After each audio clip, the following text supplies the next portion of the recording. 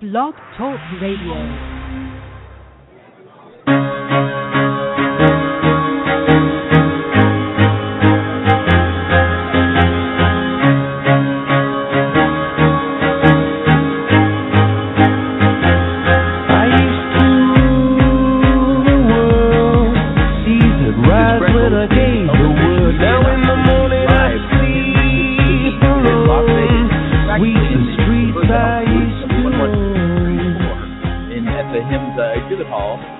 This morning, so excited to have Mark Scrimshire on, and Mark is the entrepreneur in residence at CMS. That's right. Yep. So, give me a little background on yourself, and then tell us a little bit of what you're doing as the entrepreneur in residence. Okay. Well, I have many hats, and I know we were just talking about our joint love of skiing. Exactly. That's one of the hats I wear in the winter, but. I've been involved in IT for longer than you should put on your resume, and I say I can get away with that because my parents ran a data prep company in the UK, but I came out to the US about 20 years ago, and I was actually brought out for a healthcare startup, but then went off into telecoms, satellite. I worked for Iridium, and then got back into healthcare. I've worked for the payers. I've worked for 3M Health Information Systems, building out their cloud platforms for their health products. I've done a lot of stuff. I founded HealthCamp back in 2008, which was an unconference to really promote patient engagement and break down the silos in healthcare. And that got me involved in a lot of things, including the very early stage of Blue Button. And so I've been a very big advocate of Blue Button, and even my jacket has a Blue Button on it, my walking gallery jacket. And basically, just over a year ago, about a year and a half ago, I got a tweet from a friend saying, you really ought to apply for this, and it was the entrepreneur in residence at CMS as part of the HHS Idea Lab. And, I applied for it, even though I was busy with my own startup with Medgear, where we built a consumer connected health record. But it's so important that we free up the data for patients. Right. So it's like you can't turn down the US government. It's really hard. And so even though, Niall Brennan is the Chief Data Officer at CMS, and I'm working, hand in hand with him, and he really tried to persuade me not to do this. He said, are you really, this stupid? And yes, I am. And so I've been there for just over a year building a prototype of basically a next generation data API for Blue Button. So we're basically building out a platform for 38 million Medicare beneficiaries. So for those who don't know what Blue Button is, maybe some of our listeners, give a little background on that. Well, Blue Button came about in about 2010, and the VA, the DoD, and CMS have this thing where you log in into the portal, so in like mymedicare.gov, right, and you follow the Blue Button. It looks just like this. Yeah.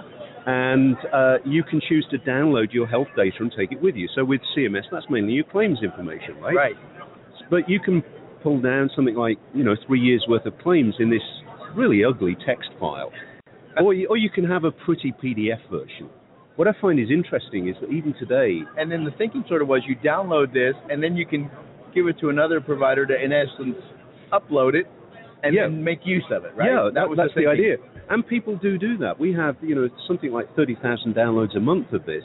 Wow. We've had over 1.3 million beneficiaries do this over the last 5 years. And it's fascinating because we just were in a discussion this morning with Dr. Kaveh Safavi talking about how consumers want their entire record, and doctors, 17% of them are now saying we think they ought to have access to their entire record. Yeah. So you're building this thing and gives them that stuff. And that's exactly right. But CMS will mainly have just this claims data. But what we're doing is we set out to build a developer-friendly, standards-based API. Now, at the same time, HL7 did what I call a reset and came out with the Fast Health Interoperability Resource Framework. Right, HL7 which is a developer-friendly, standards-based API. So, well, we could go and build our own, right? But you know how bad we are at doing that. Sorry, I am not allowed to speak for CMS, so... This is all on your own personal... It's all on my... Yeah, I have a get-out-of-jail-free card. And so, we've not been great at building APIs. So why not use something that the industry is moving towards? Because there's then going to be tools and everything to use that API. Right.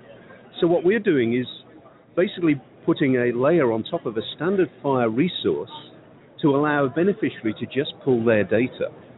Now, my fervent hope is that because we're building this and it'll be open source, that other organizations could say, I'll take that and put it on my own fire service, and they could probably, so for example, I'd love the VA to go and expose all the clinical data as fire resources and put a blue button layer on top of it. And that way we really free up the data for beneficiaries and patients everywhere. So, that's really what we're trying to build now. There's a lot of things to do internally to get there. Yeah, so sort of you've been there a year now. Sort of where is it in that process? Well, one of the things in government, it's always good if you can come up with money. But that was easy at the government level. It can be a little challenging, but we basically put in a proposal to the Patient-Centered Outcome Research Trust Fund at HHS, and we got a fair few $1 million to go and build out this back-end resource. Right. So we're currently in the process of working out our plans to connect a fire resource to the chronic condition warehouse, which is used by all the researchers that work with CMS. Uh-huh. So we're going to basically be able to pull in fee-for-service beneficiaries. There's something like 38 million of them. Uh-huh. We'll have basically their claims data, and then we'll expose the Blue Button API, basically connected through mymedicare.gov, so that beneficiaries will be able to come in and connect other applications to that data. So what we're trying to do is encourage people to start developing against that. So we're putting together a fire codathon on April 1st and 2nd, and we've got Susanna Fox and Noel Brennan opening that event. Fantastic. It's going to be in the Great Hall of Health and Human Services in Washington, D.C., and we're hoping developers are going to come along and do something cool with a prototype API we're putting together. So if developers want to come to that, where can they go to find the information for that? They could go to healthca.mp/onfire, and they can go and sign up. It's like $60 to sign up for the 2-day event.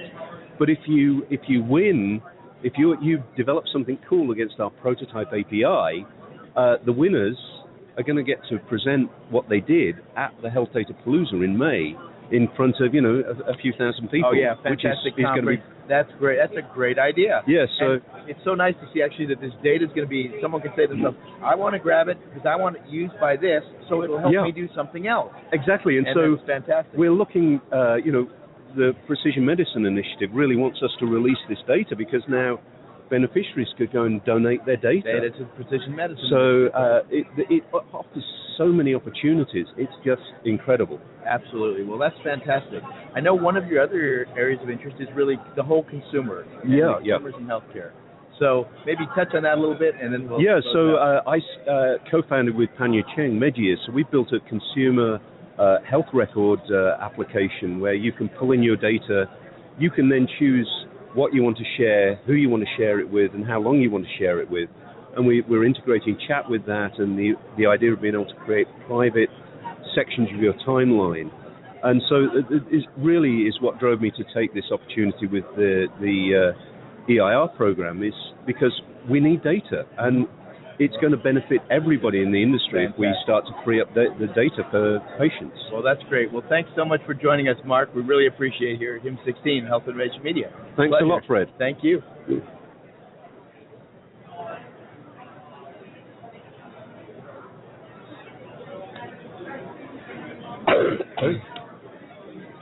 That was excellent. Thank you so much for joining us. It was great. No problem. It was fun. Have a great one. That was a great discussion. Really enjoyed it.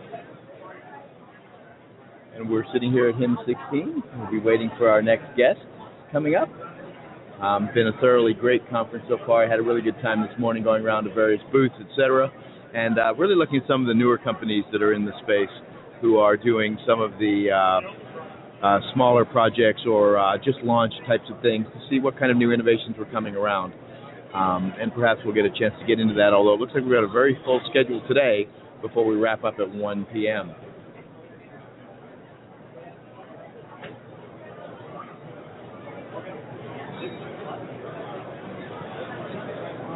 As you can tell, there's a lot of activity here going by the booth, which is always great, and I've had a chance to walk around a bunch.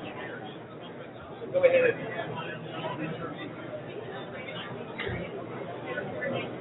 ahead and have a seat there. Sure. So what I'll do is this is just a free-form discussion. Obviously, the show is about innovation. It's called Health Innovation Media. Okay. I guess we're going to go ahead and start. Thanks, Greg. So I'm Dr. Phil Marshall, co-host of the Health Innovation Media Program, broadcasting day 3 from HIMSS 2016 in Las Vegas. And I'm very happy that just in an impromptu way was able to have a friend and colleague, Mario Anglada from Univision, join me. And so Univision, people certainly wouldn't normally or naturally think of Univision as a healthcare brand or in any way interested in healthcare innovation. But I've learned, at least, that that's absolutely not true. You have some fantastic and leading thinking for how the Spanish-speaking audience that you have can more efficiently and effectively utilize healthcare technology to be able to receive services in a more cost-effective way. So, Mario, maybe you could just give us a little bit of background first on you, and then some of the things that Univision is thinking about when it comes to healthcare. Thank you. Thank you for the invitation. My background comes from various engagements in healthcare companies prior to Univision. So I worked for a pharmaceutical company, Procter & Gamble Pharmaceuticals. From there, I moved to Johnson & Johnson, where I managed their over-the-counter medication division, moving through medical devices. Right before my Univision days, I was at Nestle, where I managed their medical nutrition business for the U.S. And I was brought to Univision specifically to help Univision further the relationship that Univision has with our consumers. As a little bit of a background, Univision has for the last 50 years been the leading media company in the U.S. focused on Hispanics. For context, Univision currently has 50 TV stations, 69 radio stations across the U.S. that serve to entertain, inform, and empower our audience. And the next natural step in that vehicle was the creation of an enterprise division, which is the one that I'm part of. Our enterprise division, what we do is that we focus on extending the Univision brand into areas where our consumers can bring additional value from our leveraging our expertise to build them products and services. So the first program that we developed was about 3 years ago. It's called Univision Farmacia, which means Univision Pharmacy in Spanish. And it's a free medication discount program that we co-developed with our partners at EnvisionRx. This program, we launched it 3 years ago and grew it from 0 members to 2.2 million members today. And we're happy to have been able to save our aggregate consumer base $50 million within those 3-year periods. Fantastic. Congratulations. Thank you. In addition to medication costs being a challenge for your audience, what are some of the other challenges that they have with regard to either access to services or being able to understand, what it is that, is being prescribed to them or offered to them? What are some of those challenges that you hope to help overcome? Our audience base is 65.7 million strong in the U.S. So we run the gamut of needs. We have consumers that are recent immigrants to the U.S. who don't have a robust understanding of the healthcare system in the U.S. We have consumers that have lived for various generations in the U.S. So what we try to do is we try to create products that first and foremost serve the needs of those that have challenges such as access to care, access to medications, and we use our vehicles to educate those consumers and to bring them into a communication process that then gives them value as a function of services, information, or offers from selected partners. So we always strive to understand the needs of our consumers, specifically in healthcare, and from there we look at a roadmap that allows us to develop engagement models taking into consideration unique traits that Hispanics have. Language is one of them. Extended family nuclear groups is another. A power distance relationship with healthcare professionals is another important one. And we use all those insights to triangulate back to creating a product or a service that either enhances what is currently there or basically starts from scratch and solves a key pain point for a subpopulation of our audience. And I know from what you've just said and from what I know from what you've told me previously that this isn't just about media. This isn't just about translating, patient education material. Correct. This is a much bigger vision that you have to actually provide a complementary, if not even superior model of reaching those individuals and supporting them in the healthcare process and the healthcare system. It'd be great to hear from you some of that, some of those ideas that you have, whether it's couched as some of those challenges that you hope to overcome, or some of those technologies that you feel are potentially most appropriate under the brand that you've grown. Sure. Where we're at right now is we're in the midst of the launch of our first product that is going to be revolutionary because of our chosen path. So we launched our first telehealth product. Telehealth, all right. And it's up and running in 6 states, and we're continuing to expand throughout the year. This particular product, we developed it with a different understanding of what we wanted telehealth to be. So the traditional model that we understood was telehealth as an add-on to an insurance coverage, mainly provided by employers, and the consumer would engage with the doctor in the traditional copay model. We understood that we wanted to make our telehealth offering something a bit more available than only for those that have insurance coverage. So we took a model that basically puts our telehealth offering as a subscription direct-to-consumer engagement. So our product offers consumers 5 virtual visits with qualified, board-certified Spanish-speaking doctors across the U.S. In addition to those 5 visits, the consumer has unlimited email Q&A with a variety of healthcare professionals that include doctors, pharmacists, psychologists, dentists, and so forth. And is this Q&A telehealth mediated? Is it chat mediated? It is. It's email based, and it's email based. So that's a nice complement to our in-person virtually mediated telehealth offering. Real time versus real time. Right. Correct. Okay. And the third component of our offer is a wellness portal.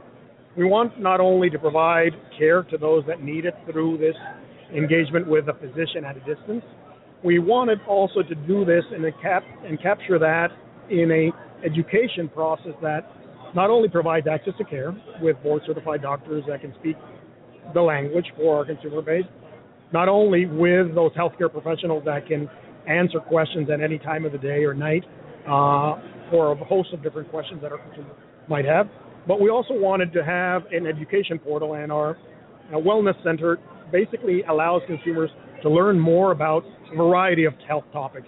It could be something as specific as diabetes, or it could be something as general as better eating habits. Sure. So all these 3 products are bundled into one offering that we make available to our consumers on a monthly subscription. It's fascinating. I was with WebMD for 11 years, and so the leading English-speaking brand in the U.S. for healthcare.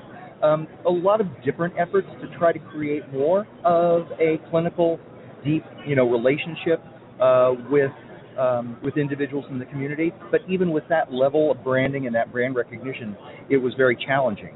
And so, what are some of the unique aspects of the Univision brand that allow you to now get into that deeper personal relationship with the individual? I think it comes from the engagement that Univision has had for the past 50 years. When you are a non-Spanish speaker in the U.S., you have access to a variety of different engagement models for entertainment and for information. For the Hispanic consumer and the Spanish-dominant Hispanic, that is a narrower offer. Luckily for Univision, we've established a relationship that is going on 50 years, and that has allowed us to serve their needs from an entertainment, from an empowerment, and from an informational standpoint. So that gives us a deep understanding of what our consumers' needs are, and we're now taking steps to take that relationship that they've entrusted to us on the media outside and help them solve some of their healthcare pain points. We don't build anything internally. We find best-in-class partners that are able to understand the needs that are brought to them through our set of experts. And we, with those partners, develop programs from the ground up that address each and every need that we think our consumer has. And the adoption for these products has been successful to date. That's fantastic. Obviously, the pharmacy program, a huge success. Telehealth, a major play on for your audience. Sounds fascinating. There is one technology I understand that you didn't go out and do a search for best-of-breed vendor. That is the electronic health record system that your telehealth providers actually utilize. My understanding is you actually rolled your own when it came to that. And so that, for this audience at HIM 16 with the booths upstairs that are larger than a city block, that might actually be fascinating. I'd love to hear more about that. So just for clarity, we aren't developing our own. What we did was we found a partner that was willing and able to convert their system to meet specific needs of the Spanish-speaking audience. Got it. So what it allows us to do is to take best-in-class partners that are open to modifying their operating model. And in essence, once we finish with what we are jointly developing, it'll be a from-the-ground developed product. But it is not Univision's technology that is doing that. But it is customized heavily. It's customized with the understanding of the nuances that our audience needs that are not readily built into many of the off-the-shelf offerings that we evaluated. Got it. Well, thank you. So one last question for you, and then we'll wrap up. We're here at a show that is all about the future, healthcare technology, changing healthcare to be digitally enabled. We know that with your audience, they are very much digitally enabled. Mm-hmm. And that actually might come to a surprise to a lot of people. You know, what's the mobile phone adoption rate? In fact, you even have some efforts underway, as I understand, that help support their mobile phone adoption. And so you're already, with your audience, living that digital future. What do you say to somebody who is naive and doesn't really know your audience nearly as well as you do when it comes to how digitally ready they are? So the Hispanic is an early adopter of technology, and that is mostly starts with the necessity to communicate back to and maintain the relationships with those countries of origin, right?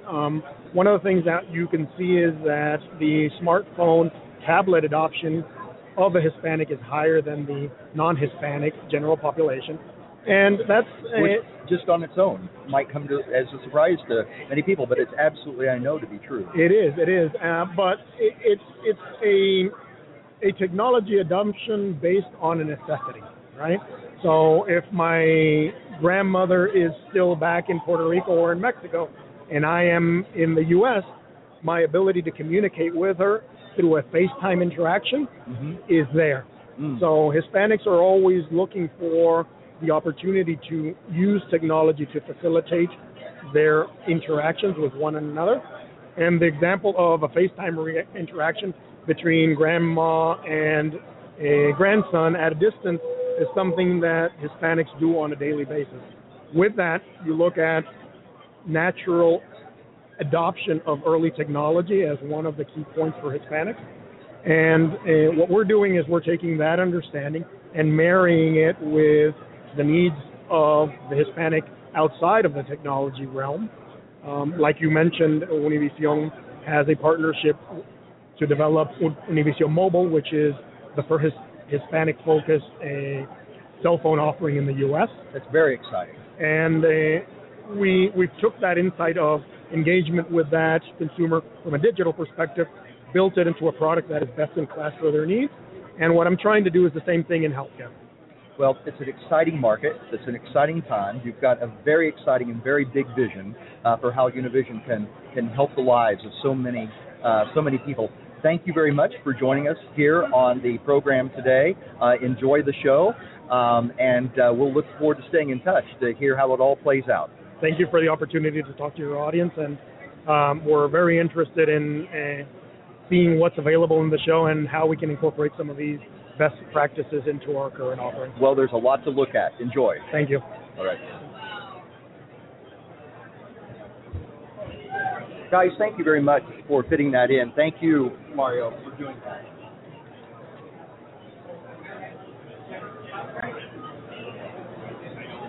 And this is Fred Goldstein. I'm back in the booth here at HIM 16. We're waiting for our next guest, who will be joining us in just a second. Our guest will be Kingsley Smith from EQ Health Solutions, and he'll be talking a little about his company. So very much looking forward to that opportunity with Kingsley Smith, and we'll get this interview going. It's amazing who you meet here. I just happen to be sitting down across from the microphone and ran into an individual who's doing VC work, has a couple of companies here they've invested in. They spent the last 2.5 days really looking at what's out there in the market, what might be worth taking a look at, et cetera. And interesting, they're in the population health space, so that's where they see their investments going. And it was great to kind of introduce myself and talk a little about population health. So Kingsley, come on in. It's great to welcome you to the show. I'm joined now by Kingsley Smith from EQ Health Solutions.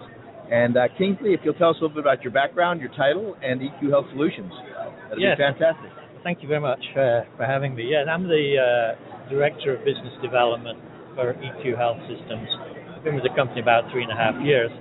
But before I got into technical sales, I was a systems engineer for Citibank in Europe. So I used to design a lot of banking systems. And then I got into hospital systems, primarily billing for hospitals and things like that. And I actually designed the software for the Olympic Games in Los Angeles. Did you really? 1984, yeah. Wow. The first time the Olympic Games would ever been automated that way. And it was a big success back in those days. And quite the project. But then I kind of fell into healthcare, practice management, EMRs, and then health information exchanges, and then now population health management. So that's kind of the evolution. Primarily on the ambulatory side, but I've done a lot of acute care things as well. Excellent. And so now you're with EQ Health Systems, and tell me a little about what they do. Well, EQ Health Solutions was a very attractive opportunity for me, and the reason being is they've spent about 29 years doing disease management, care management, and care coordination. So that is their core competency. So over the last few years, it morphed into the population health management title, as you might say. Right. So a lot of people talk about population health or having a platform to do population health. Yeah. What does your platform have in it? What sort of components? Well, primarily EQ Health Solutions was a service-based organization. Uh-huh. They have about 400 nurses that were doing what we call high-touch care management, face-to-face management for Medicaid in about 7 states. So they had government statewide contracts to do high-touch management for care management with the idea of averting high cost in the long term. So if you do a good job at a high-touch, face-to-face disease care coordination, it averts high cost by taking better proactive care with the patient. Absolutely. And so that is the core competency. Right. But at the same time, though, they develop technology to help themselves facilitate that. So our phrase is sort of high touch, high tech, or high tech, high touch. So it's a merger of services and high tech to affect quality outcomes for patients. And so you mentioned Medicaid in 7 states, and you have these dispersed nurses out in the community doing face-to-face work, yes. of which I did that starting in 1999 as well, so I understand that business well. Yes. And then you have this platform that links them all together. Correct. And which states are you working in? Well, we're growing every month. We're adding new states. We just actually won the state of Colorado and the state of Vermont for those types of Medicaid services. But we've also been able to take that content and knowledge into the commercial side. Right, and you're doing some commercial work as well then. So we've been doing a utilization review and utilization management for the state of Illinois since 2002. We do it for the state of Florida for a specific carve-out for the state of Florida. But now we're approaching more commercial MSOs, IDNs, payers, and so you provide ACOs. the full package. It's your system, leveraging the staff you have out in the community to do a disease management or a population health management program for a payer. Is that right? Correct, yeah. But we've also disassociated the services, meaning that we can sell it as a standalone platform. So you can sell the platform and people can buy that and then do their own care management on top of that. Exactly. And which disease conditions do you have integrated into the system? The top 20, for sure. All of the usual things. But it's interesting in terms of having all that rich content over 20-some years as it relates to the combination or the approach to, congestive heart failure and diabetes. Where do you start with that when you've got multiple comorbidities? Right. How are you determining the primary or the most at-risk condition and then working down from that? But in essence, you're managing the whole person. Yes. So if they've got CHF and diabetes and perhaps even asthma or hypertension or something, you're managing the full spectrum of that. But again, there's a lot of what you might call psychosocial and behavioral aspects to this, because everything we do is really about quality outcomes. We're driven by that. But how can we affect behavioral change at the patient level? Because it's a lifestyle issue probably that got them sick in the first place. Absolutely. So in the years that I did Medicaid in about 11 states, very similar, and we always used to say, if you're working with a Medicaid beneficiary, and it applies to anybody, but we learned it there first, you really have to focus on their life issues, because the reason they don't focus on their health is their life gets in the way. So you have to look at all of those things like where are they living, do they have access to transportation, how do they get their food, can they get the food they need to eat if they're diabetic, and all of those things are sort of outside the purview of the healthcare system. It's true, and that's one of the benefits of having the high-touch model that we have is we get to see the family dynamic. We get to see what the rest of the family are doing in relation to the patient, because maybe they're not even going and getting their medications and things like that. And you've got to help arrange for those services and coordinate that to then be able to say, okay, now we've got their transportation figured out, they're getting their medications, and now let's go work on the next issue. Yes, because, a patient sometimes will tell you what they think you want to hear. So the way that we do our health risk assessments, we might ask the same question several different ways to see if the answers are consistent. But the way that we do it is more conversational. It's not like, do you smoke, do you do this, do you do that? It's more of a conversation where you're trying to elicit some truth as to what's really going on. And is the only interaction, say, in the Medicaid space with that care coordinator or that nurse, or do the individuals have access to anything through the platform itself? Well, we have our own interoperability health information exchange to draw data, because in essence, one of the things we talk about as a solution is big data, meaning if you have the data and you can analyze predictively on the front end and from a business point of view on the business intelligence side, and we're working in a community environment, meaning all our nurses are local to the community, so they understand the culture and the style. When you bring all those things together, it gives you everything we have a cloud-based solution, so everything's at their fingertips in essence. But we also work in a team approach, because if you have a global perspective of a patient, you could see what the patient's behavior is in terms of how they interact with the providers in the community, because maybe they're wandering around with no guidance and no direction. So when you unify everything, the approach of our care managers, our care nurse coordinators, is they can see the patterns and the provider relationships, and then they can create guidance and a focus, and maybe focus a patient more specifically with a care plan, as opposed to them just, because if they're going all over the place, that's a lot of cost. Absolutely. Too. Now that brings up an interesting point in terms of how we're migrating away from fee-for-service into a value and outcomes space.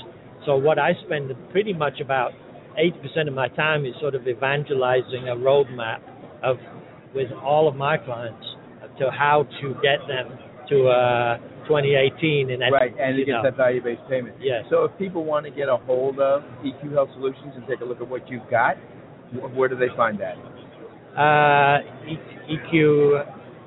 Health Solutions. It's a .org actually. .org. Okay. EQHealthSolutions.org. Yeah, I think it's EQHS.org. EQHS.org. Well, thank you so much, Kingsley, to have on the show. It's been a pleasure, and as you may be aware, Medicaid is something near and dear to my heart. So it's great to hear about somebody out there doing some really good work in Medicaid. I really appreciate it. Our mission is quality. Fantastic. Thanks again so much for coming on Health Innovation Media. Great. Enjoy the rest of the conference. We're now going to be moving on to our next guest here at Health Innovations Media at HIMSS 16 in the Conversa Health booth. Booth number 11334 here at the conference. Nice to see somebody doing some work, as I said earlier, in the Medicaid space. It's a really interesting area, near and dear to my heart, and I've thoroughly enjoyed the opportunity to do that.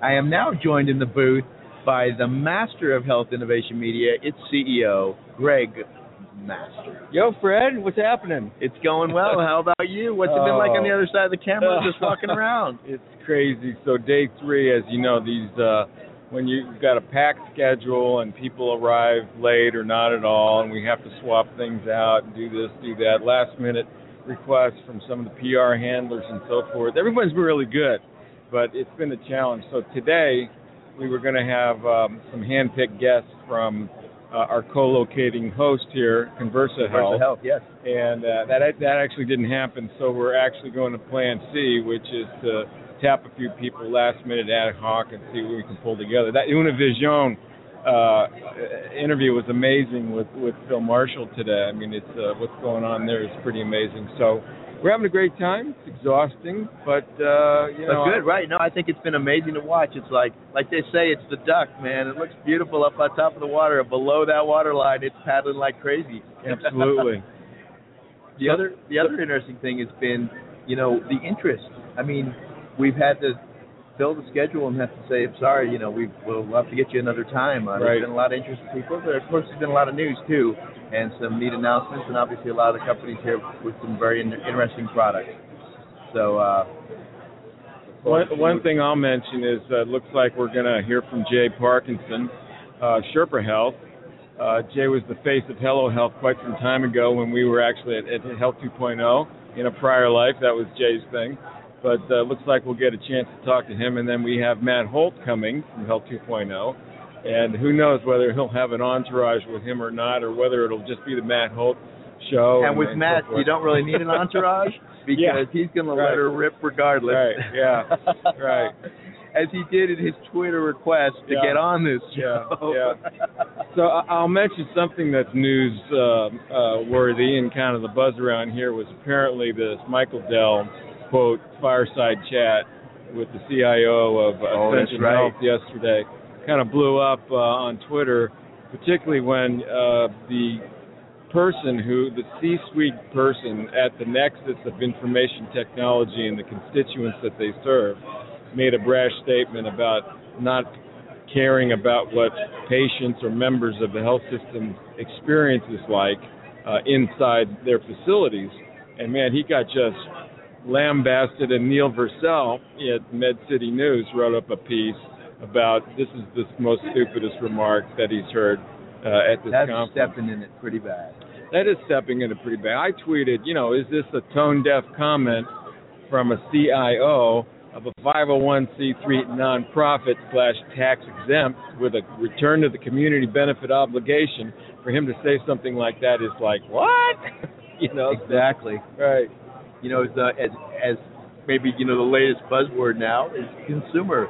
What does the consumer want? We just had that great talk this morning with Kaveh Safavi talking about this whole consumer engagement and how you take the consumer through our world, in essence, and develop programs that meet their needs as they interact with the health system.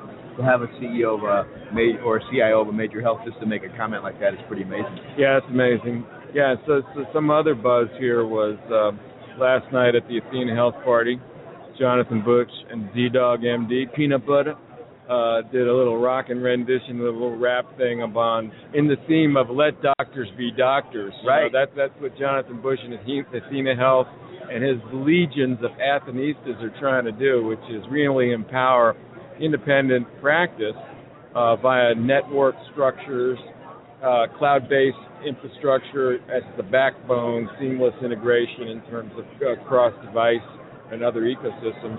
So they're really out there empowering independent practice. And I say, whoopee to that, because I think the death of independent practice was grossly overestimated, particularly on the front end of this, as the vertical integration at the hospital system level picked up steam under the Affordable Care Act to create accountable care and then try to wrap their arms around the long-term post-acute care continuum.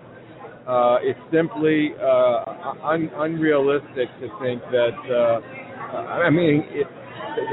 the rap is, we bowed out all these practices we often buy are docs who are, don't want to work anymore. Right. So no, it's different this time around because we have productivity and we have quality measures. Well, that remains to be seen. And then, of course, you have the other issue of acquiring a physician practice and then driving it into an outpatient facility and watching prices go 2x and 3x. Oh, yeah.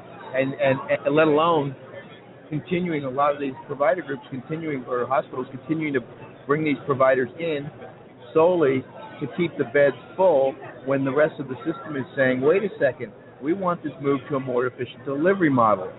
And you don't tend to hear that in the public side, but I was at an American College of Healthcare Executives function over December for the holidays, where they had a panel of 3 leading CEOs or the head of population health at one of the health systems and the CFO and the CEO of these major hospitals. And the topic was, how do you survive in the move to outpatient care? And the 2 biggest hospitals, CFO and the population health director, said, we're not doing that. We're pushing to more inpatient care. We're doing everything we can to fight that and keep people in our hospital, which just seems so antithetical to what it is we're trying to do in the system and create a much more affordable and effective healthcare system. I'll never forget this. I was asked this question by a physician practice associated with the pre-THR Texas Health Resource System Presbyterian called Genesis Physicians Group and Genesis Genesis Physician Practice Association, the latter of which was the risk-bearing entity, and the parent was the non-risk-bearing entity. So Genesis Clinical Practice Group did discounted PPO contracting, and GPAA, as their sister subs, did the risk contracting. And at one of the board meetings, as a consultant, they asked me, so Greg, where do you think in 5 years we're going to be on this value, but it was really capitation thing? And I said, well, if you talk about capitation and you include per diem pricing, ambulatory case rates, DRGs, you name it, bundles, plus PMPM, percent of premium, and per member per month rates, I said, you're probably in the next 5 years talking about, I said, 60 to 75% of payment that gets driven through those channels. And that was a correct prediction until United decided to open the floodgates and remove the gatekeeper model from the HMO system and allow people to go direct to their specialists. Right. And after that, the movie As Good as It Gets with Helen Hunt and Jack Nicholson came out. Right. And she said, my fucking HMO. And that was at that point in time that the tide changed, and there was huge risk pushback by the health systems. They unwound a lot of their PHOs. They unwound their risk relationships. They said, hey, health plan, you carry the risk. We got enough on our plate. We're going to grow units. We're going to expand volumes, and that's exactly what they did. And that's what they did, and that's why we continue to see these costs go up. And now we're coming back to a different way of gatekeeping by saying, we're going to bundle you, we're going to value-based pay you, we're going to PMPM you as a provider, and you figure it out. Right. So I was asked yesterday in the Xerox healthcare booth. We did a little interview on a couple questions around value-based, where you see this going, obstacles, headwinds, incentives, and so forth.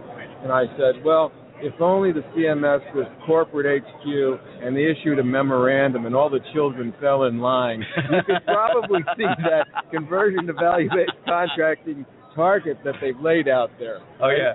So, but who knows? I think that, as we often hear, policy and what happens on the ground are often disconnected by years, if not decades. Right. And I think, the tools. Some of the tools are here for value-based payment and to manage it. Obviously, a lot of people are talking about it. how quickly it gets implemented.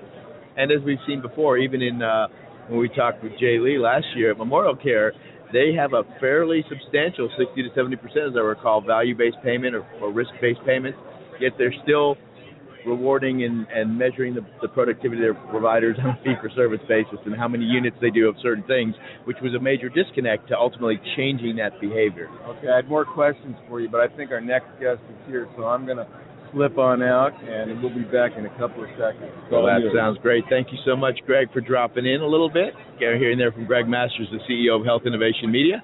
And he's been pretty much behind the scenes, ensuring that everything here goes smoothly while he's running around like a chicken out there.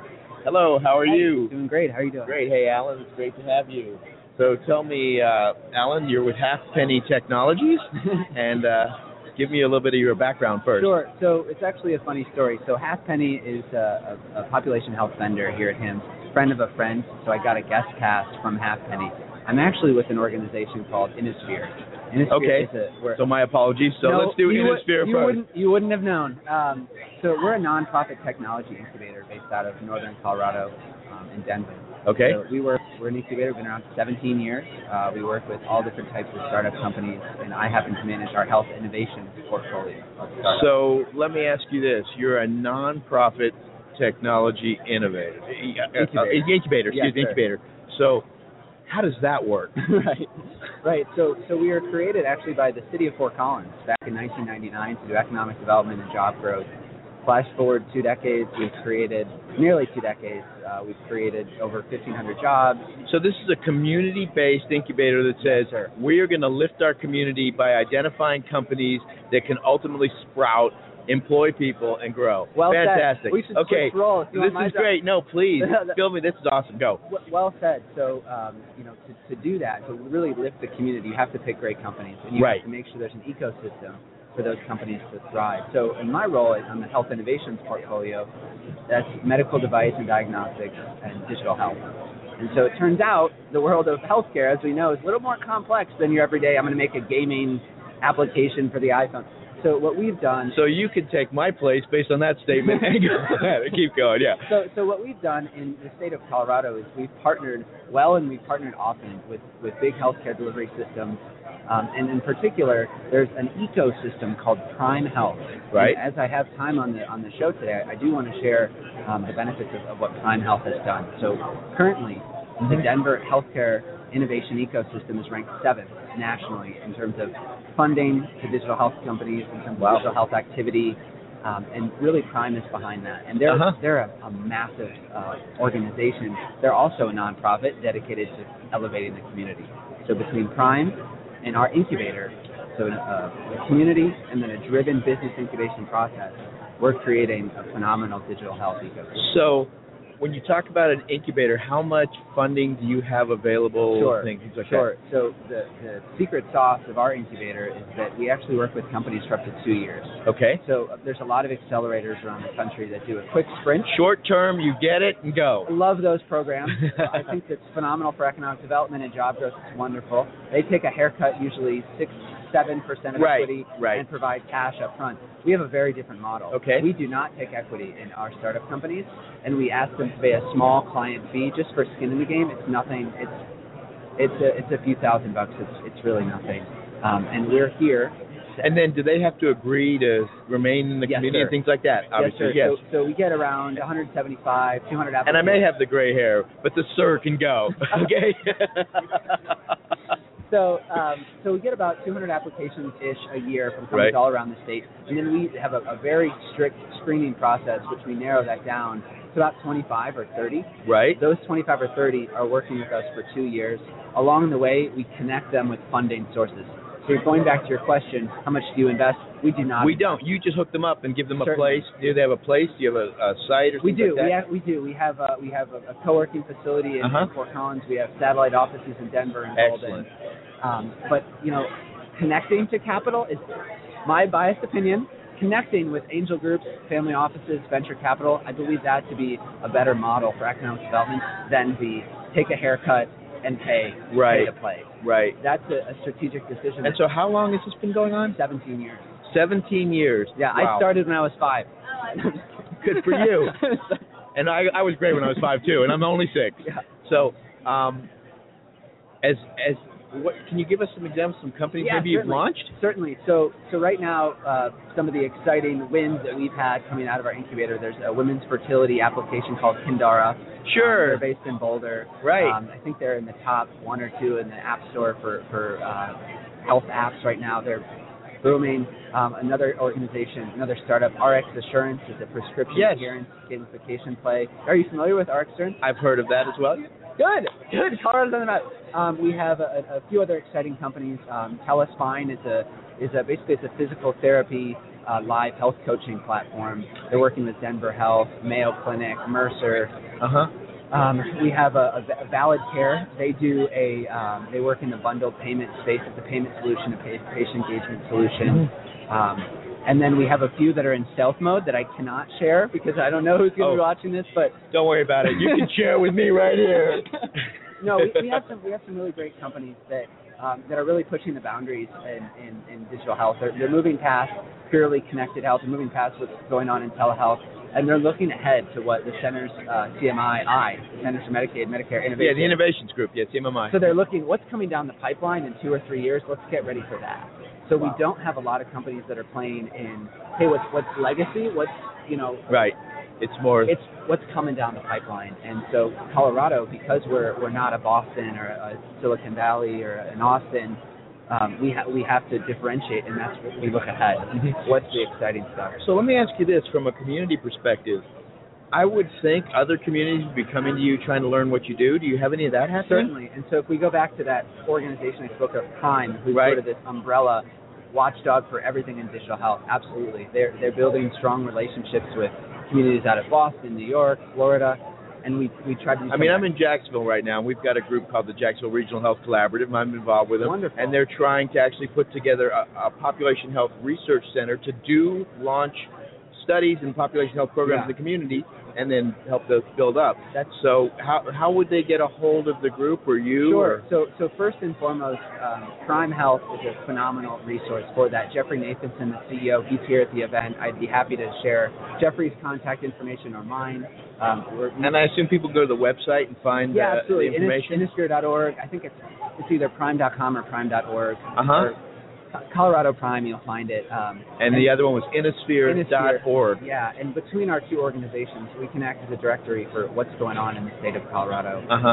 The other thing that I think is really relevant to share here at HIMSS especially is the reason why Colorado is successful in digital health and the reason we're trending in such a positive direction is because the big corporates and the big healthcare delivery systems in Colorado are getting involved in early stage innovation.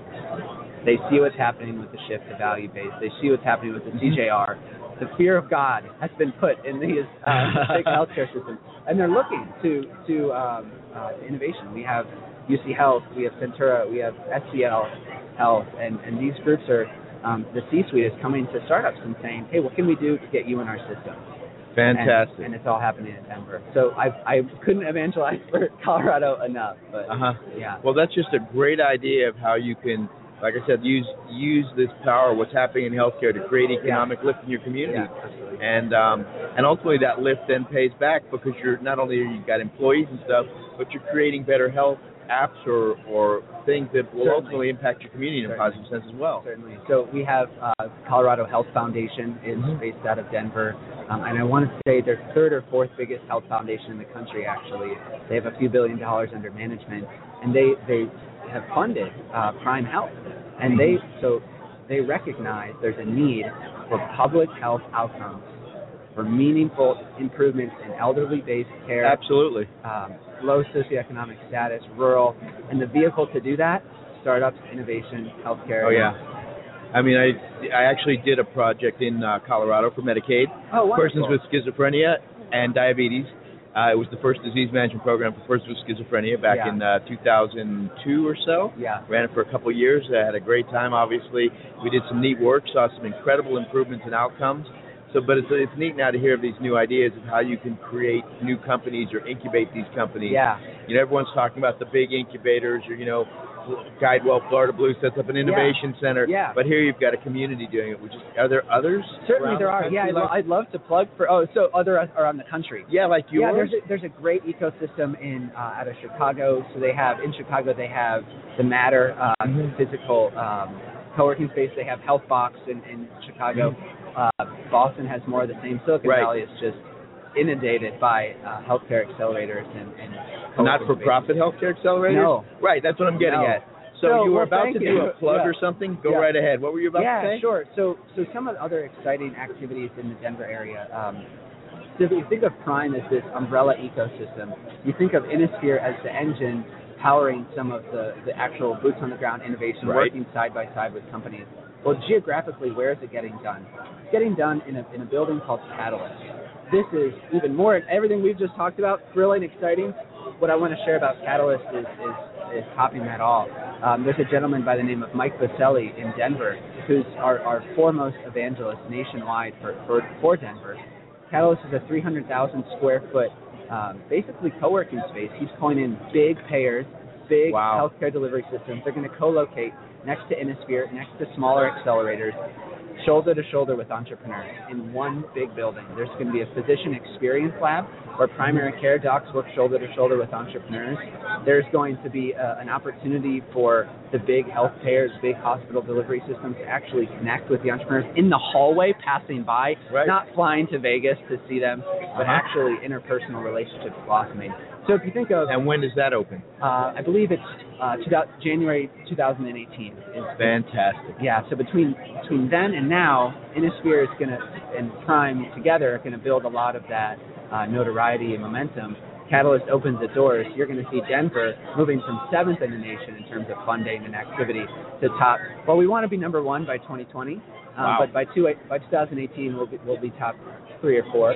That is awesome. Yeah, it is. That is awesome. It's a phenomenal community, and I'd love for you to come out to Denver. Well, actually, I've now got an excuse since my brother lives there, so I can head out there and stay with him. Yeah. But that sounds great. Amazing what you're doing. Yeah.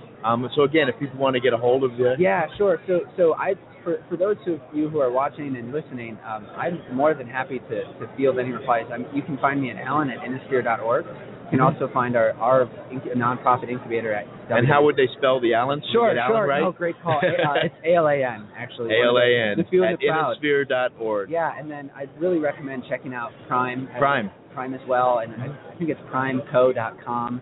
And then Catalyst Health Technology is the co-working space.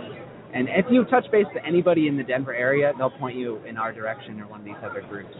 Well, that's fantastic. Thank you so much, Alan, for joining us on today's show. Great stuff. Really excited to hear about that. And I'm definitely coming up to Denver to check that out. Thank you. So there you have it. What a unique idea that is. Go ahead and create a not-for-profit innovation and group where you can help entrepreneurs get started up there in Denver. And use that to lift your community. We're all looking for ways to create economic lift in our community, and there's a very unique way to do it. Actually help start up these companies that ultimately grow and become successful in the healthcare space. So very interesting listening to hear about Innisphere. We're now waiting, obviously, for our next guest. I know Greg's been doing quite a bunch of work here behind the scenes, besides passing out his pink socks that we're all wearing. So I think we're about to be joined right here, and we'll see. Hello, Carly. I think you just got pushed into this, so have a seat. We're glad you joined us. I'm doing very well. I'm Fred Goldstein. It's nice to meet you, Carly, here at HIM 16. Yeah. So you're with the Federal Government Employees Center for Medicare and Medicaid Services. The big guys, right? So tell me a little about yourself and what you do. So actually, it's really exciting for me to be able to be here this year because last year I was here as a patient advocate. I did not work for CMS then. I won a scholarship that his talk sponsored. So this year I'm here, officially a CMS employee, and it's just really cool to be back. And I'm really excited that I'm working with Mark Scrimshire on a project called Blue Button on Fire. Yes, we talked with Mark a little bit this morning about it. So you know all about it, yeah. But you're sort of, CMS has said, let's bring that patient consumer voice in, right? That's what you're doing, right? Sort of. It's a little bit complicated, but for years I was spending my my free time and my vacation time from my day job going to health conferences and doing advocacy work and, making those connections with other patients. And it's been really rewarding for me to be able to join CMS because, they do value that background, right. but also, my sort of technical education background as well. And I just think it's so exciting to be able to work on a project that could potentially help, millions of people and hopefully, provide a spark that will be proof of concept for other organizations like the VA and, right. other and so ultimately, if you get sector. this thing working, which I know it's out there, it's going to be happening, it's going to come down, you'll have the standard API, yes. then we can just begin to get everybody plugging into a system and ultimately create what we all are talking about when we use this overused phrase of interoperability right. and linkages sure. and creating a true system of health and freeing up the data. Yeah. So what's your role? So at CMS, I help with some contracting. I'm a program analyst, which is the most vague title in the U.S. government. But I'm helping Mark do a lot of outreach and make sure that everything is going along as well as possible and support Mark and his partner Carl in doing the actual coding and stuff. So I don't do that tech stuff, but everything else that helps the project run smoothly and like you said, hopefully be successful. Right, and I know there's been some progress made. We're looking forward to being able to see this FHIR interface and an standard API and let those who are on, I guess, Medicare or through the blue button pull their information down and ultimately be used by others and connect up to that API. So that's well, fantastic. I'm glad to hear that you were paying attention when you spoke to Mark because it seems like you got it down pretty well. Yeah, this is great stuff. It was great to hear about it. Yeah. And so how have you thought about how's the conference been? I think it's been great. It's been we've gotten really good reception for our project, and also, I've heard Karen DeSalvo and Andy Slavitt and even Susanna Fox talking about things that intersect with what we're working on. So it's really, ideas that the time is right for, that people support, and it's challenging to implement, but the support is really there, and so it's nice to be working on something that people really want and understand the value of. That's great. And have you been able to identify various vendors or products that are now saying, wow, once this baby's live, I'm going to go ahead and create some interface to that? Yeah, and the cool thing too, especially my background as a patient and advocacy, it's not just going to be something that commercial products can use. Right. It can also be stuff that researchers can use. So I spoke to some people from Georgia, and they do a lot of research, and so they're excited about being able to tap into that data for research purposes. So. Well, that's fantastic. Yeah. Well, Carly, thanks so much for just coming in last minute.